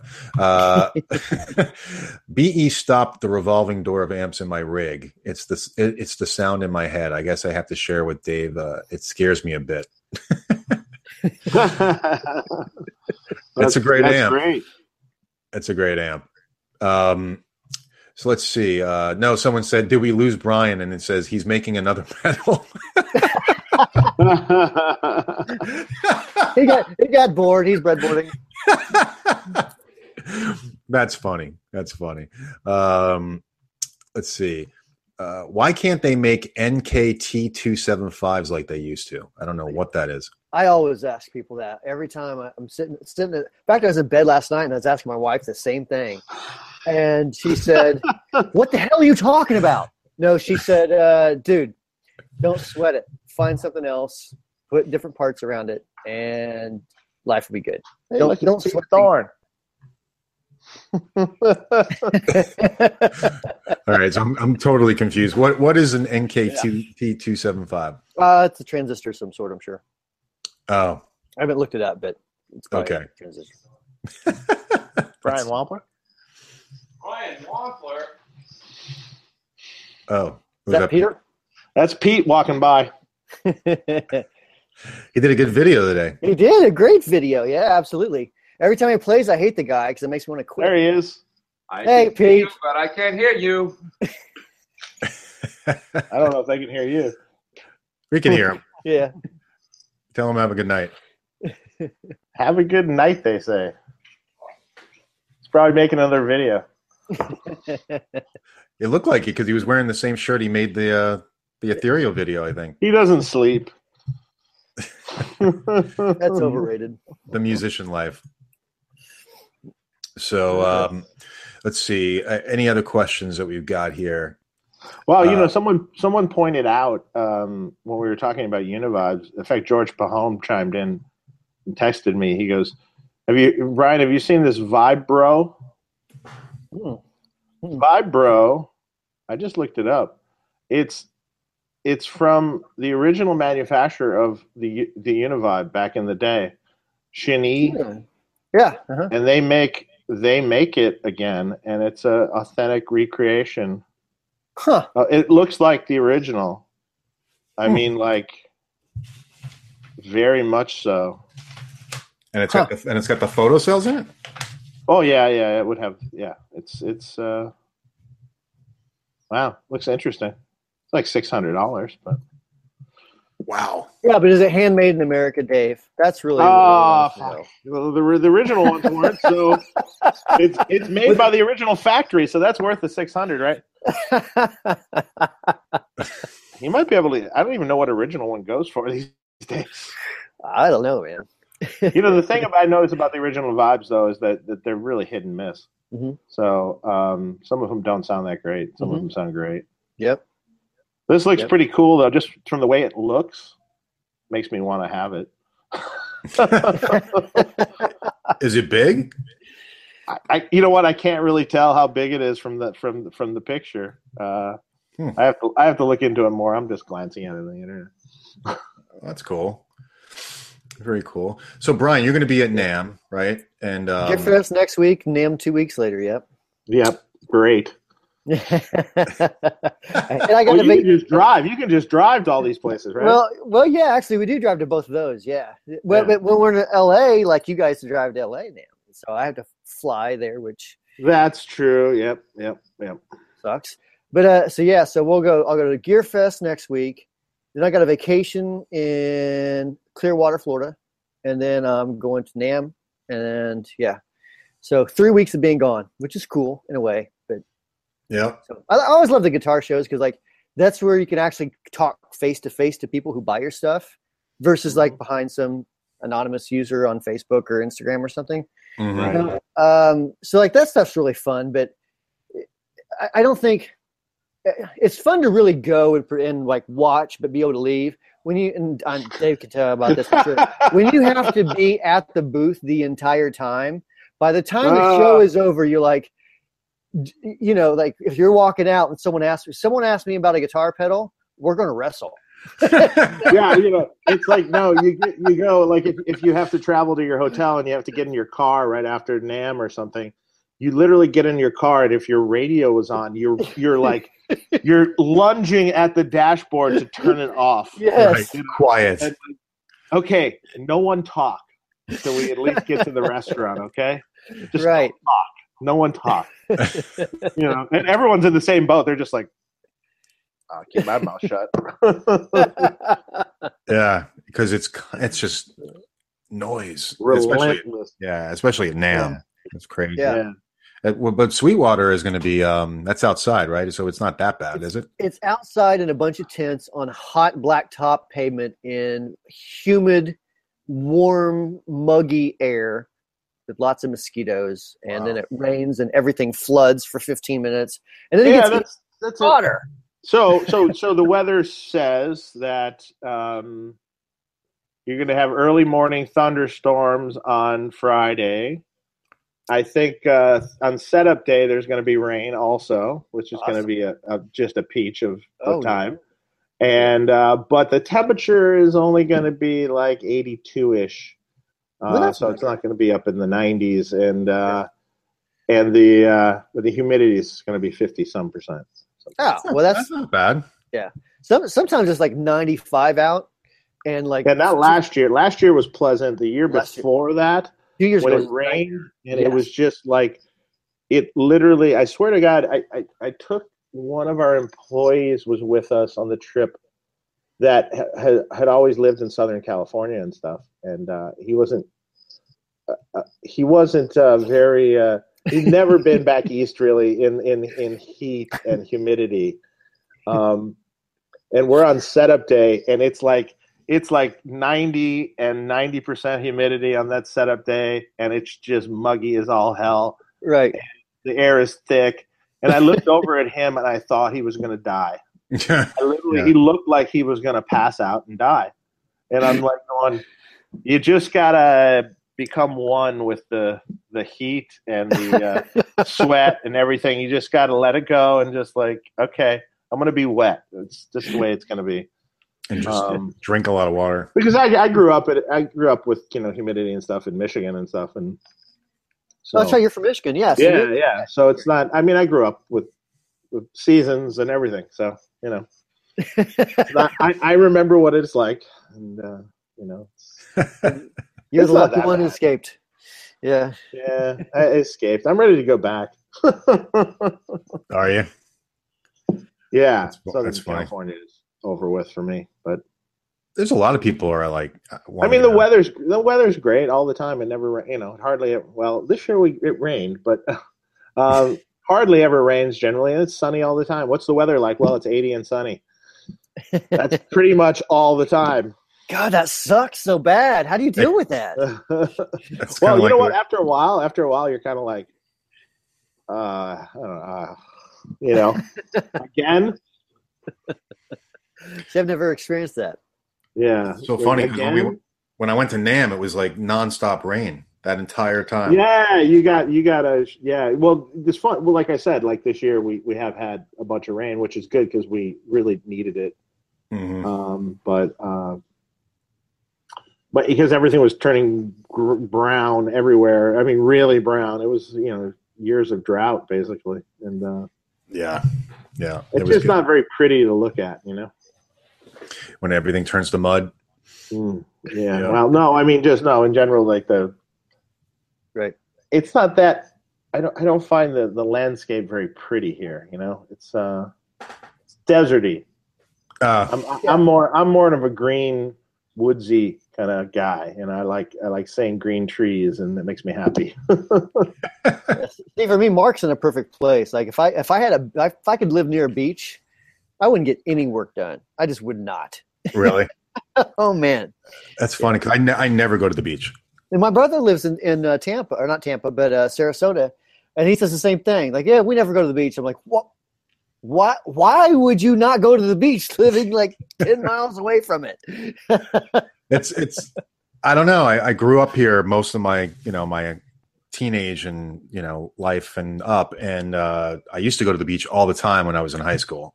That was the place to go to, and especially spring break. Fort Lauderdale Strip. I mean, the 80s Fort Lauderdale Strip. That was the place to go. And then I guess I got kind of burnt out on it. And I was never a big fan of the water. Like I always just like, oh, salt water's so nasty. Really? Yeah. Just for me, my wife loves it, totally loves it. But for me, I'd rather go in a pool, like I have a pool. I'll dive in the pool. That'll work. So, what about you, Dave? You have a pool, I have right? A pool. I like the ocean. Funny, I don't care for sand. Yeah, that's true too. I'm not a big sand guy either. Like I hate the sand. That's the bad part to me. I like actually going in the ocean, but I just can't take the sand. You come out wet and then the sand everywhere. It's all over you, and it's just like right.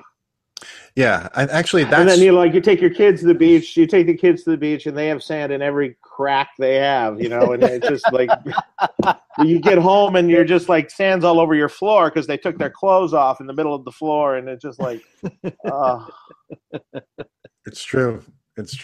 Yeah, I hate like just cleaning myself off at the beach, after. Yeah, it's just brutal. Yeah, it's not that great. Yeah, although I would say like down in the Carolinas, like North Carolina and down in that area and the beach areas and stuff, that's pretty cool. I kind of like that area. Oh yeah. And you said, where did you say you were going, Brian? In Florida. Yeah. Clearwater. Okay. Yeah, that's nice. The weather it's hot right now, just so you know. I hear that, but there's this huge body of water right next to it. I plan to spend most of my time inside of that. Probably with a beer barely above the surface of the water.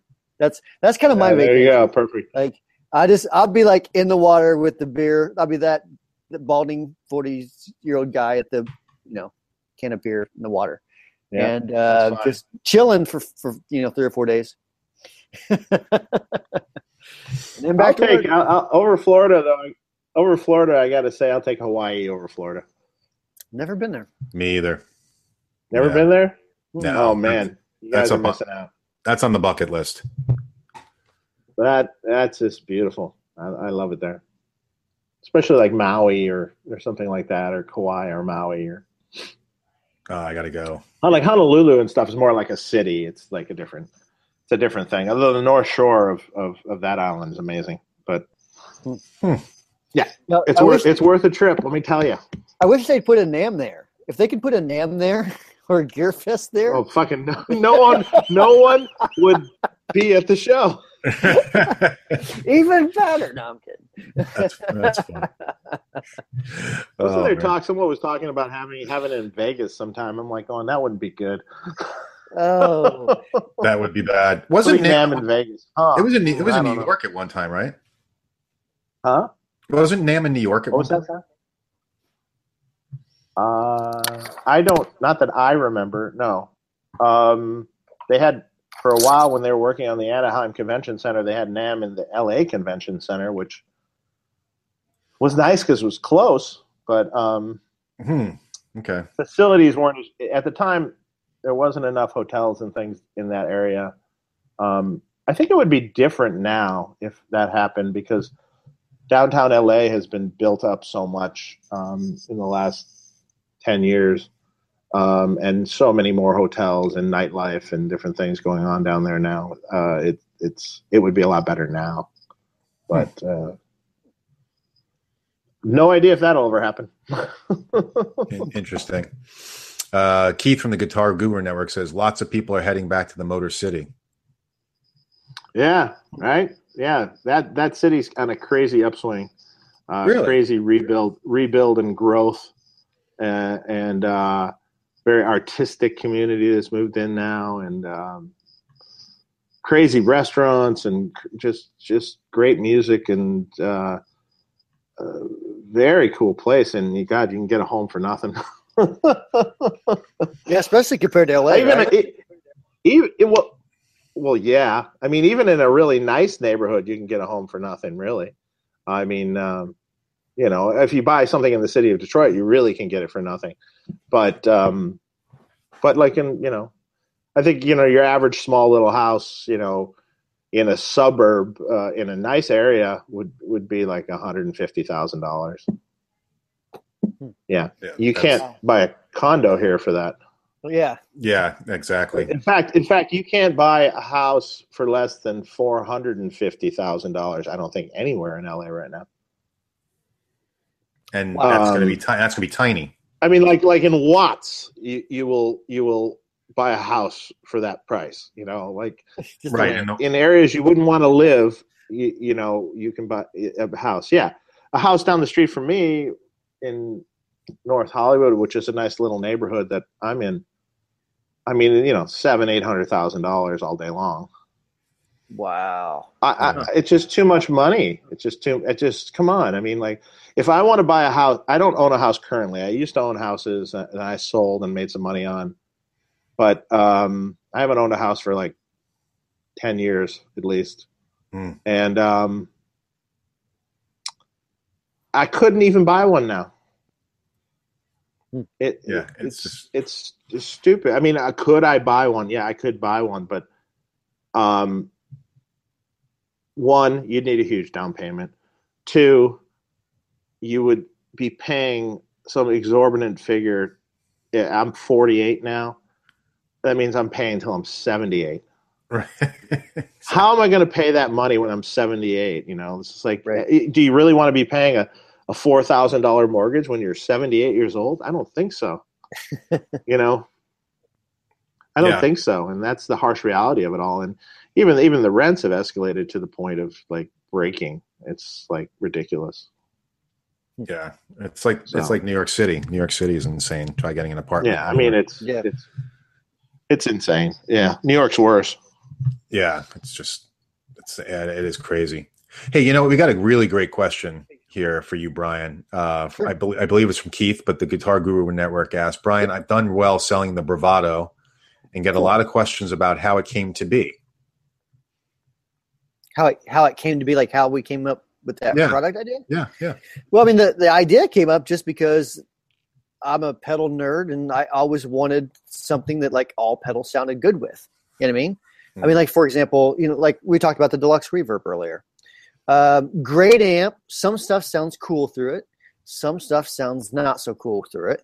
And I wanted something that no matter what you put through it, no matter if it was like, a Metal Zone or, if it was Two Screamery or if it was more like a Rat, like whatever it was going to be, you were going to be able to dial in good enough to get, that pedal or at least that dirt section to sound really good. So that was really what I was achieving. Like I said, it all goes back to something that I needed myself as a player. That's what I needed because, if I'm going to play a gig, I'm taking a stupid amount of pedals because I'm an idiot, and so I wanted, that's what I was looking for, just like the perfect amp that would do that. So like there's really no magic story to it. I mean, it kind of starts with just tweaking around on a simple platform, which it kind of started from more of a blackface sort of thing. And like we talked about earlier, depending on what you do between each stage, that's really what flavors the amp and what really tailors it to do something different. So the amp is it's a clean platform. There's no second channel. I mean, so I think a lot of people, there's no second channel, yeah, but a lot of people get confused when they play it, and they're like flavor to it. And I'm like, yeah, just because it's a good platform, a good pedal platform amp, doesn't mean that it's going to be totally neutral and flat and lifeless. I didn't want that. I just wanted something that, like I was talking about that 5-position bright switch. That's kind of a big deal when it comes to pedals, because that little capacitor there off that volume knob, that is what gives you the fizzies on a lot of dirt pedals. Mm-hmm. So dialing that guy in is really going to make or break a lot of pedals if you're using it clean. Now, once you start using it dirty, then we're talking a whole different thing. But that's that's kind of where I was approaching it from. That's cool. And where can people get that? Obviously, they can get it from the Guitar of Guru network, but any other places that you're selling that? I know there is. Honestly, off the top of my head, I couldn't tell you which particular stores have them or not. I know Sweetwater has them. Okay. I think Anderton's maybe, and if you're in the UK, have them. I'm not sure over across the USA. That's again one of the things that I've take my hands off of is what stores have what products. I'd rather design stuff, man, and make videos for people and be a fool. I'm very good at being stupid. That's my talent. I'm very good at making an idiot of myself. That's all right. I've done that plenty of times. So. At least that's what my wife tells me. That's funny. 30 Flip Side says, Dave, buy a house. We'll pay double for Friedman products. I somehow don't think you will. Yeah, exactly. Keith says thank you, by the way, which is cool. And so what else is going on, guys? Because I think we ran out of the questions in the chat there. A lot of questions. Ran out of questions. I think I've gone through it all. Did you see any other questions, Dave? I am not looking at it right this second, but I think you covered most of the ones that I saw in a little while ago. Yeah, actually, we got one here from Rango. He says, Mark, how's the EVH guitar right behind you? Is that your number one? I love that guitar. I got that at NAMM, by the way, which was really cool. It was a Wolfgang USA. Very cool guitar. It's not my number one just yet, but I really do love it, though. It's a very cool guitar.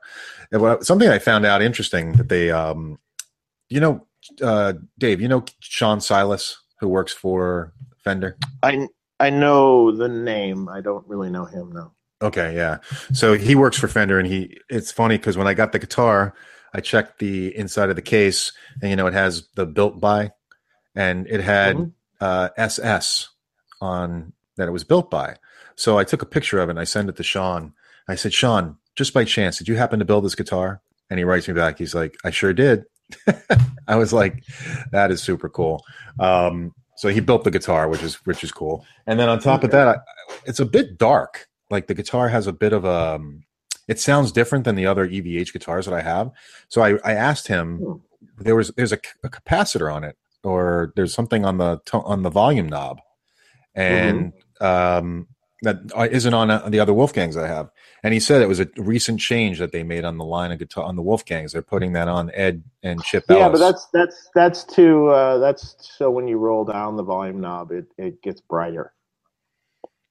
Oh, that's it. In the full up position, it wouldn't make any difference. Yeah. Interesting. Okay, so even if I cut it, I knew the history behind that and where it came from. So. Oh, really? Yeah, if you cut it, it's not going to do anything to a full up tone.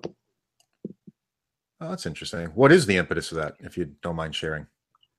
It had to do when they were recording their last album with the producer. They had John Shanks, and he showed Ed this little cap that he puts in his guitars and this value. I'm pretty sure that's where it came from. He liked it getting sparklier when it rolled down. Ah, interesting. It's like a brake cap on an amp. Essentially, it's the same thing. Interesting. All right. So yeah, but the guitar definitely has a darker sound to it. So I thought that was what. Yeah, I don't know why that is exactly, but does it not? Is it a maple top on that guitar? What is that guitar exactly? Yeah, it's a maple top. It's a maple top and I guess basswood body. I think I forget what the body's made of. Do your tone knobs work on the other guitars you have? No, I disconnected the tone knobs on both of them. Did you disconnect it on this one? No. Disconnect it. Okay. That'll load down the pickup a little bit more and make it a little darker. Make it darker than it already is? No. When you cut it out, it'll make it brighter. Oh, okay. Yeah.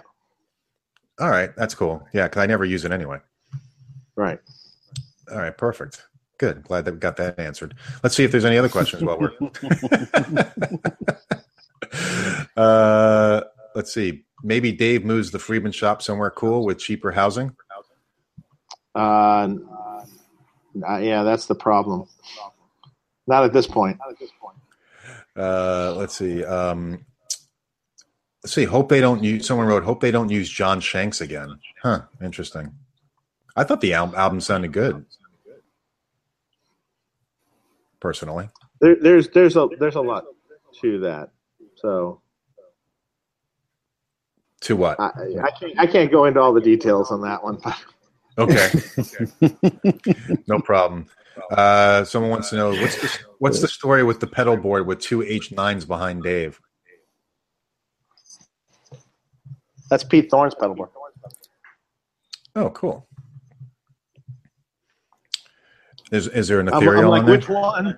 I don't even see it. It's right. It's on the floor. There you go. Oh, okay. I see it. Yeah. Right there. So, wow. No, there's not an ethereal on it. In fact, there's no Wampler pedals on it. Yeah, it's probably not. That's pure sexiness right now. It looks nice. You got to get a Wampler pedal on there. He has them. You know what you should do? You should just for fun, like swap something with the Metal Zone. See if he notices. Just change the housing. No, I mean, like, seriously, just put a Metal Zone on his board. So when he walks by, he's like, what the hell's this? Why is there a Metal Zone on my pedal board? That's funny. We were talking that one time that someone took out all the fuses out of those amps. What was that? Was that George? George Metrop. Well, yeah, it was George that did that to me. Yep. At an amp show. Fuses out of your amp. Yeah, at the LA Amp show, he took in my room. He took all the fuses out of the amps and put them in a little cup on the nightstand in there. And so then my employee Travis at the time went in there in the morning, and none of the amps would turn on. And he's like, and then he came to me at breakfast, and it's like, I don't know what happened. None of the amps will turn on. It's like they just won't turn on. And then I looked, and the fuses are gone. Who would do such a thing? So George Metropolis is sitting at the table next to me, and he just starts cracking up. And I'm like, he would. I look over at him, and I go, where are the fuses? That's fantastic. I've never gotten them back, but it's coming still. He's going to be at Summer NAMM. Yeah. Well, he's not setting up there, but I think he's got a place. Yeah, he's going to have some sort of something there. Yeah, something going on at a private thing. Yeah. You might have to get him back. Yeah, exactly right. So let me ask you something, Dave. Yeah. Do you think that like the amp shows are? I mean, is that kind of a thing of the past? Because it seems like there used to be like the New York Amp Show, the Nashville Amp Show, the LA Amp Show, like all these different amp shows. But it seems like people just aren't flocking to them as much. Does it feel that way out there on the West Coast as much as it does here? Yeah, the ones out here are to me aren't doing very well. I mean, the only reason we've chosen not to do them anymore, we did them for like a lot of years, a ton of years, and we're very supportive of it, and we like doing it. but I mean, right now, I mean, it's like in October, and then you have NAMM, and then and then we're doing Summer NAMM now, and we do the Sweetwater event. It's like there's only so much we can do. If they ever do Nashville again, though, I was interested in doing that one.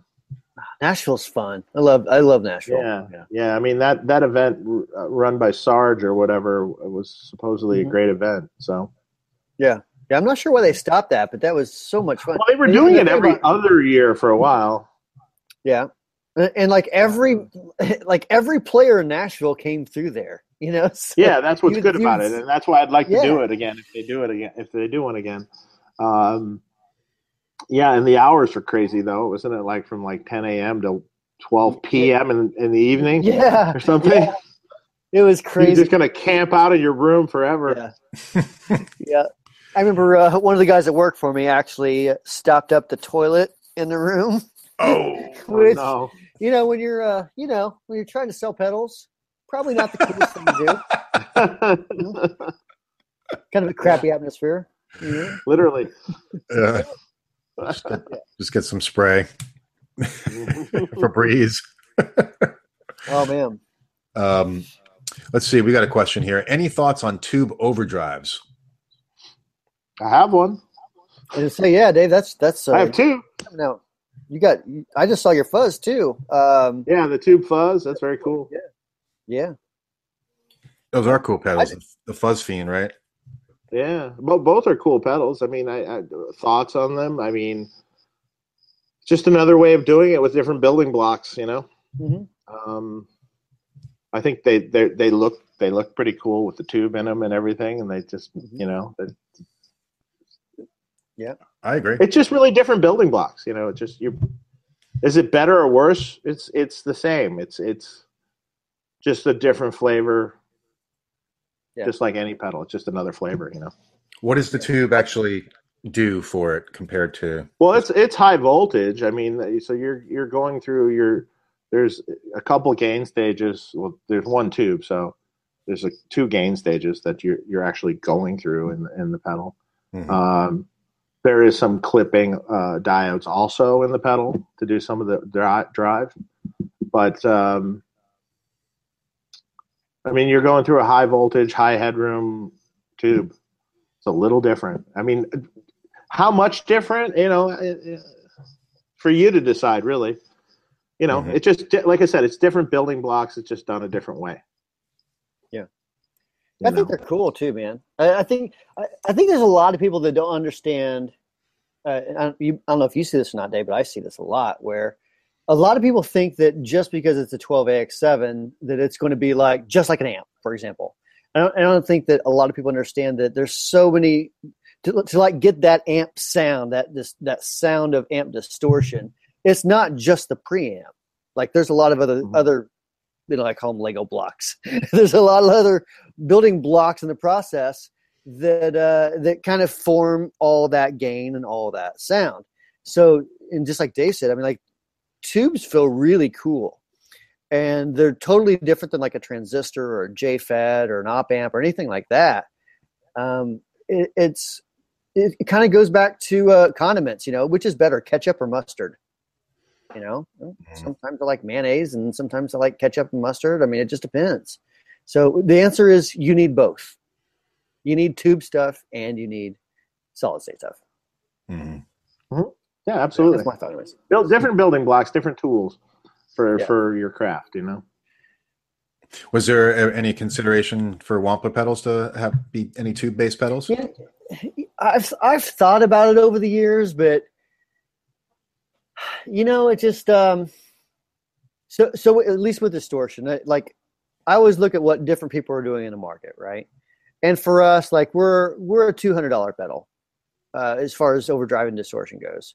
And if we start getting into tube things, then it gets more expensive. And our customer base doesn't want that. They just that's not what they're into. And in fact, I mean, when people have asked me about it, even here recently, I'm like, I know Friedman's coming out with some stuff. You need to shoot him an email and see what he's got going on. Mm-hmm. But I mean, never say never. But I can tell you, I haven't breadboarded a tube-based distortion pedal for a while. So not that it won't happen, but that's cool.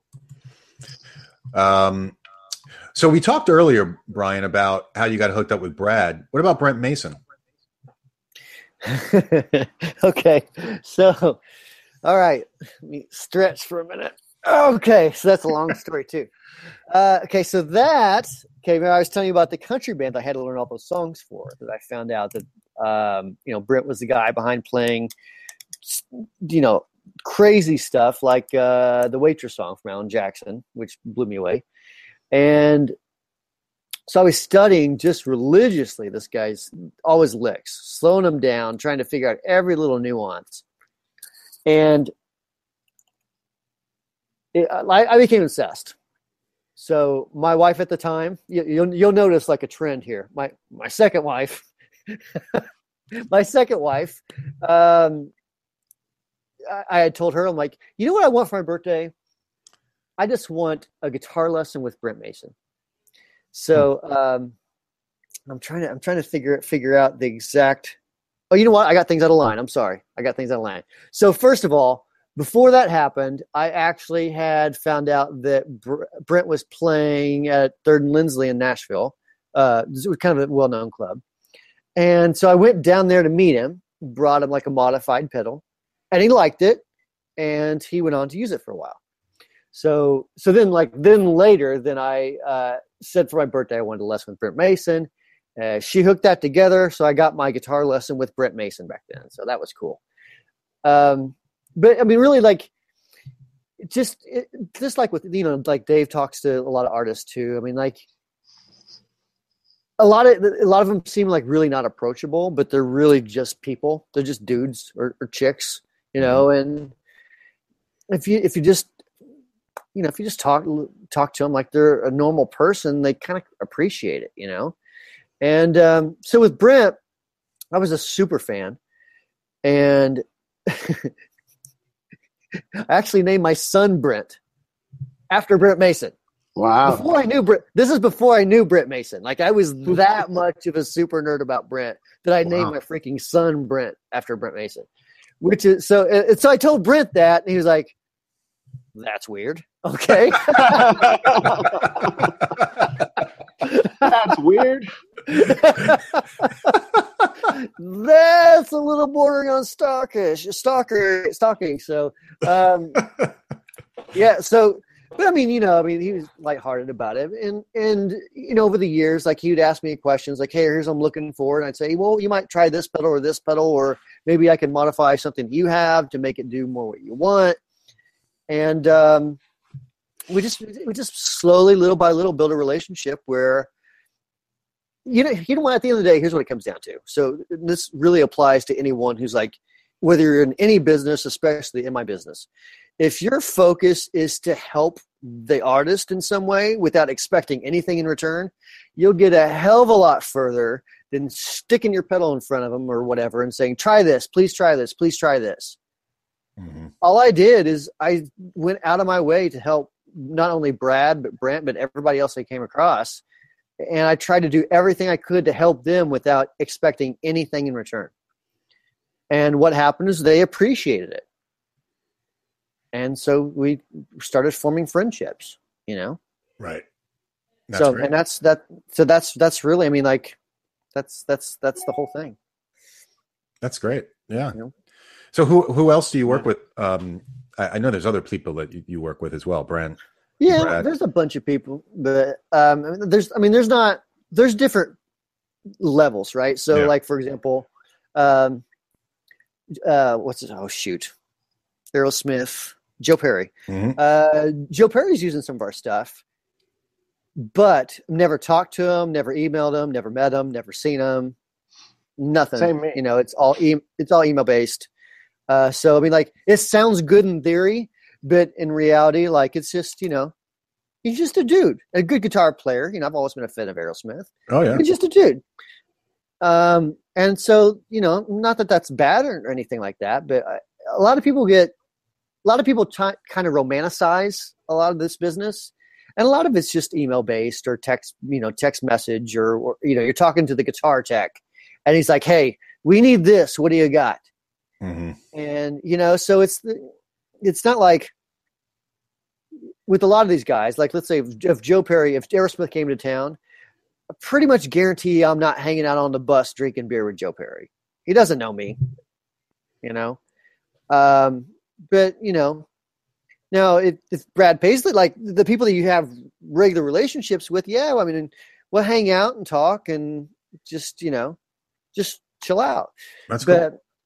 But not every artist is that way. Those are few and far between. That's just the people that you've developed this relationship with and you've actually became friends with. And, a big one for me was like Vince Gill, who was a guy I looked up to a lot and super nice guy. I've talked to him a bunch, but when I go to Nashville, we don't go get coffee or anything, so, but I mean, if he needs something, his tech gets a hold of me and I'm like, yeah, I think I got a reverb or something. And he's like, well, here's my credit card number, so like, I still don't go hang out at those guys' houses, but it's still fun. It's still cool hearing your song hearing the song on the radio and thinking, wow, he's using my stuff on that. That's awesome. Yeah. That's gotta be killer. I remember the first time that happened whenever I heard, I don't even remember what song it was, but I remember that Brent is Brent Mason. And he told me that he played, it was a Toby Keith record. And he's like, yeah, I used your modified blues driver on that. And when it came out, I remember hearing it like, holy crap, that's the pedal I made for him that's on the radio. And like that was those moments are cool. Very cool. It kind of gives you those goosebumps, right? Yeah. I remember when I first and I've never made it as a musician, but when I made a demo tape when I was in college and the local radio station played it on the radio. I actually still have the recording of when it played on the radio and they made the announcement, and I went nowhere, but they said, they talked about the band and played the song. And, that was like the best thing ever. See, I never had that happen. It was in Gainesville and probably 3 people probably heard it. So, let's see, we're kind of late, Brian. Yeah, I'll have to run here before too long. I have my 17-year-old son, his birthday's today. Or actually it's 2 days ago, but this is the first day here at my house, so we're celebrating today. So yeah, and that's awesome. Happy birthday to him, by the way. And and I know you said you had about a 2-hour limit, so we're about 10 minutes past already. Hey, there's a question in the chat for me, actually. I'll answer. Okay. Lou, he asked if the Dirty Shirley can take KT66 tubes. Yeah, absolutely. Go for it. Just bias it up right, and you're good to go. I don't know how it sounds because I've never actually done that. But I'm guessing it might sound really cool. So give it a try if you want to. Okay. We got one other question for you, Brian, before you head out. Sure. From Lou. Brian, what's the Vermeuren versus Timmy drama all about? Ooh. Okay, so that pedal, if I recall right, I think is it Vemeram or Vemer? I'm not sure how you pronounce it. Yeah. But I think it's I think it's based off the Timmy circuitry, right? Timmy's made by a guy named Paul Cochran in Nashville. Super nice guy, smaller builder, works, builds them just him and maybe a couple other people. So it's a lower volume. And the pedal community is really weird. And I'm not sure if the amp community is the same way. I bet it is. But like there's some pedals that you're just kind of forbidden to clone. And like the Timmy is one of them. Yeah, but it's clone. Is it exactly the same? I really don't know. I don't know what it doesn't sound the same to me at all. It's really not. It's really not. I mean, and Dave, as well as I do. I mean, like, I don't know if you've seen the schematic for something like that or not, but it's super simple. It's a couple of op amps and it's super simple tone. Yeah.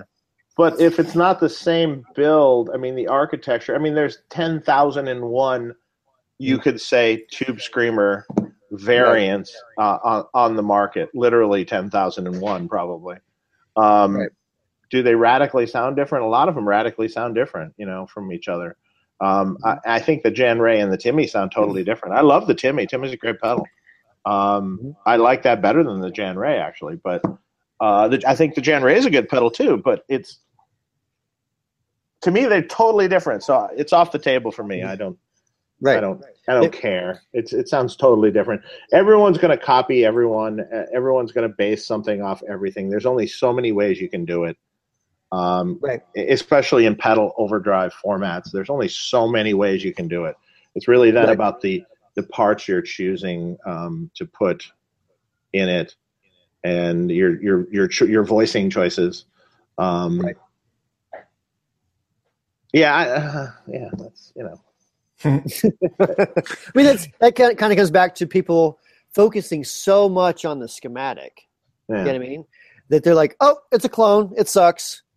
We hit it, or how dare they clone a pedal, It's okay to clone 3 times the amount. Yeah.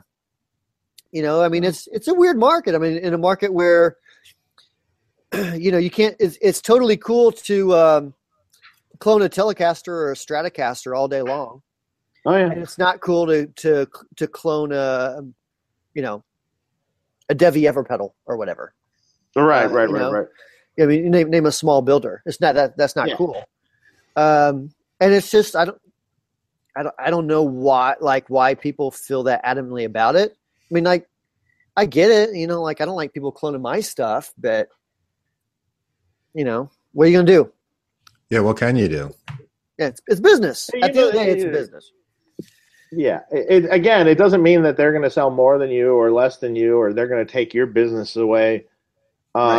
It really doesn't, because chances are they're going to sell less. I agree. Most people are going to go to the original. It's just they're going to buy the original pedal, and if you're already a well-established builder like yourself, Brian, it's like they're not going to take your lunch. I'm sorry, they're not. Right. It's not. It's not.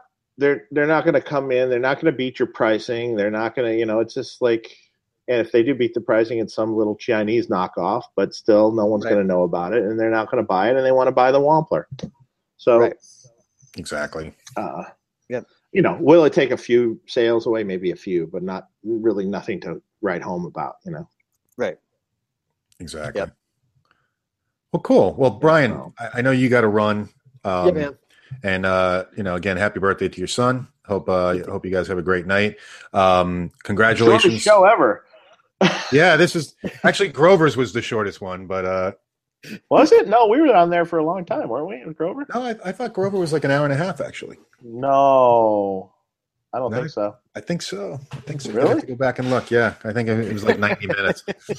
Yeah, every other one after that was 3 hours. The Bonanzas. So. Yeah, exactly, right, or more.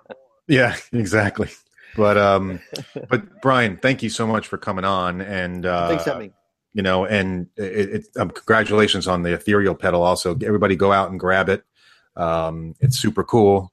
I know it can probably pay for it first before you grab it. Yes, exactly. Because you want to be able to get paid for that. So, I like to feed my kids. Exactly. So that's a great pedal. You guys check out Wampler Pedals. Check out Brian. Where can people reach you? Where can people check out your stuff? If you want to just give us some plugs for your website and stuff. Well, I mean, the easiest thing is wamplerpedals.com, of course. That's our website. We're all over the place. So, if we're on Facebook, we have the Wampler Pedals page. We also have the Tone group on Facebook, which is like, I think we're up to like almost 8,000 or 9,000 people now, of just people that just love to talk about guitar tone. So imagine kind of like the gear page, but we run it and I make sure like all the buttholes are like kicked out. Mm-hmm. So like there's not a whole lot of trolling. So there's not like 100 pages on a thread that's talking about nothing. Yeah. Right. We just if it starts going down that route, we're like, all right, guys, let's cut it out and move on. But so it's just a bunch of guys, like-minded guys that love talking about gear and will trade gear and that sort of thing. On Instagram, of course, got a YouTube channel, and I'm on Snapchat. So, like if your kids use Snapchat, they like guitar. That's I cool. use that every now and then. So, and you have a podcast too, right? And I have a podcast, Chasing Tone Podcast. Yep. So, Dave, just so you know, Brian was telling me about how to set up for us to have a podcast. So, Okay. So I'm going to take Brian's advice. I'm going to check out that site, Brian, that you told me about. And then I may reach out to you to find out how I can rip the audio from the video. So guys, check this out. Also tonetalk.com, tone-talk.com. We will have a podcast eventually. So I'm going to be working on that to take the ones that we've already done and to convert that to a new podcast. So if you guys want to listen to it while you're driving and stuff like that, and then we'll do that for future. And I'm working on the intro. Oh, you are? Yeah. Cool. So that's coming. Awesome. Very good. Very good. So guys, like and subscribe and share. Check out Brian Wampler and Wampler Pedals. Great stuff. And we'll be back in a few weeks. I know we're going to be at NAMM, so we'll probably go live. We'll have to see when the next show is exactly. Yeah. Well, might go live. Be one in between. Yeah. Maybe if we can do something in between, that'd be good. Maybe we do a Facebook Live or something from NAMM or something. Yeah, definitely. Something like that. And we'll try to get some videos of some product demos and stuff like that too from NAMM. So, all right. We actually have almost 50 people still watching, so I feel guilty. That's great. Yeah. Well, you guys can keep talking. I can just bow out. Dave? No, I think that's a good. I think we're good now. I think it's nice to have a show that's not like 3.5 hours long. I agree. I think we're good. Leave them wanting more. Leave them wanting more. Exactly. It's like Costanza. We're out. We're done. So, all right, guys. Thank you so much, Brian. Again, a pleasure meeting you and having the opportunity to have you on the show. And I'll see you at Summer NAMM. Enjoy your vacation. And Dave, I'll be talking to you soon. Yeah. See, Brian. Thanks for coming on. See you guys. You guys just hang on 1 second while I hang up. Okay. Sure. Okay. Everybody have a great night. Have a great weekend. We'll talk to you guys soon. Take care. See you guys later.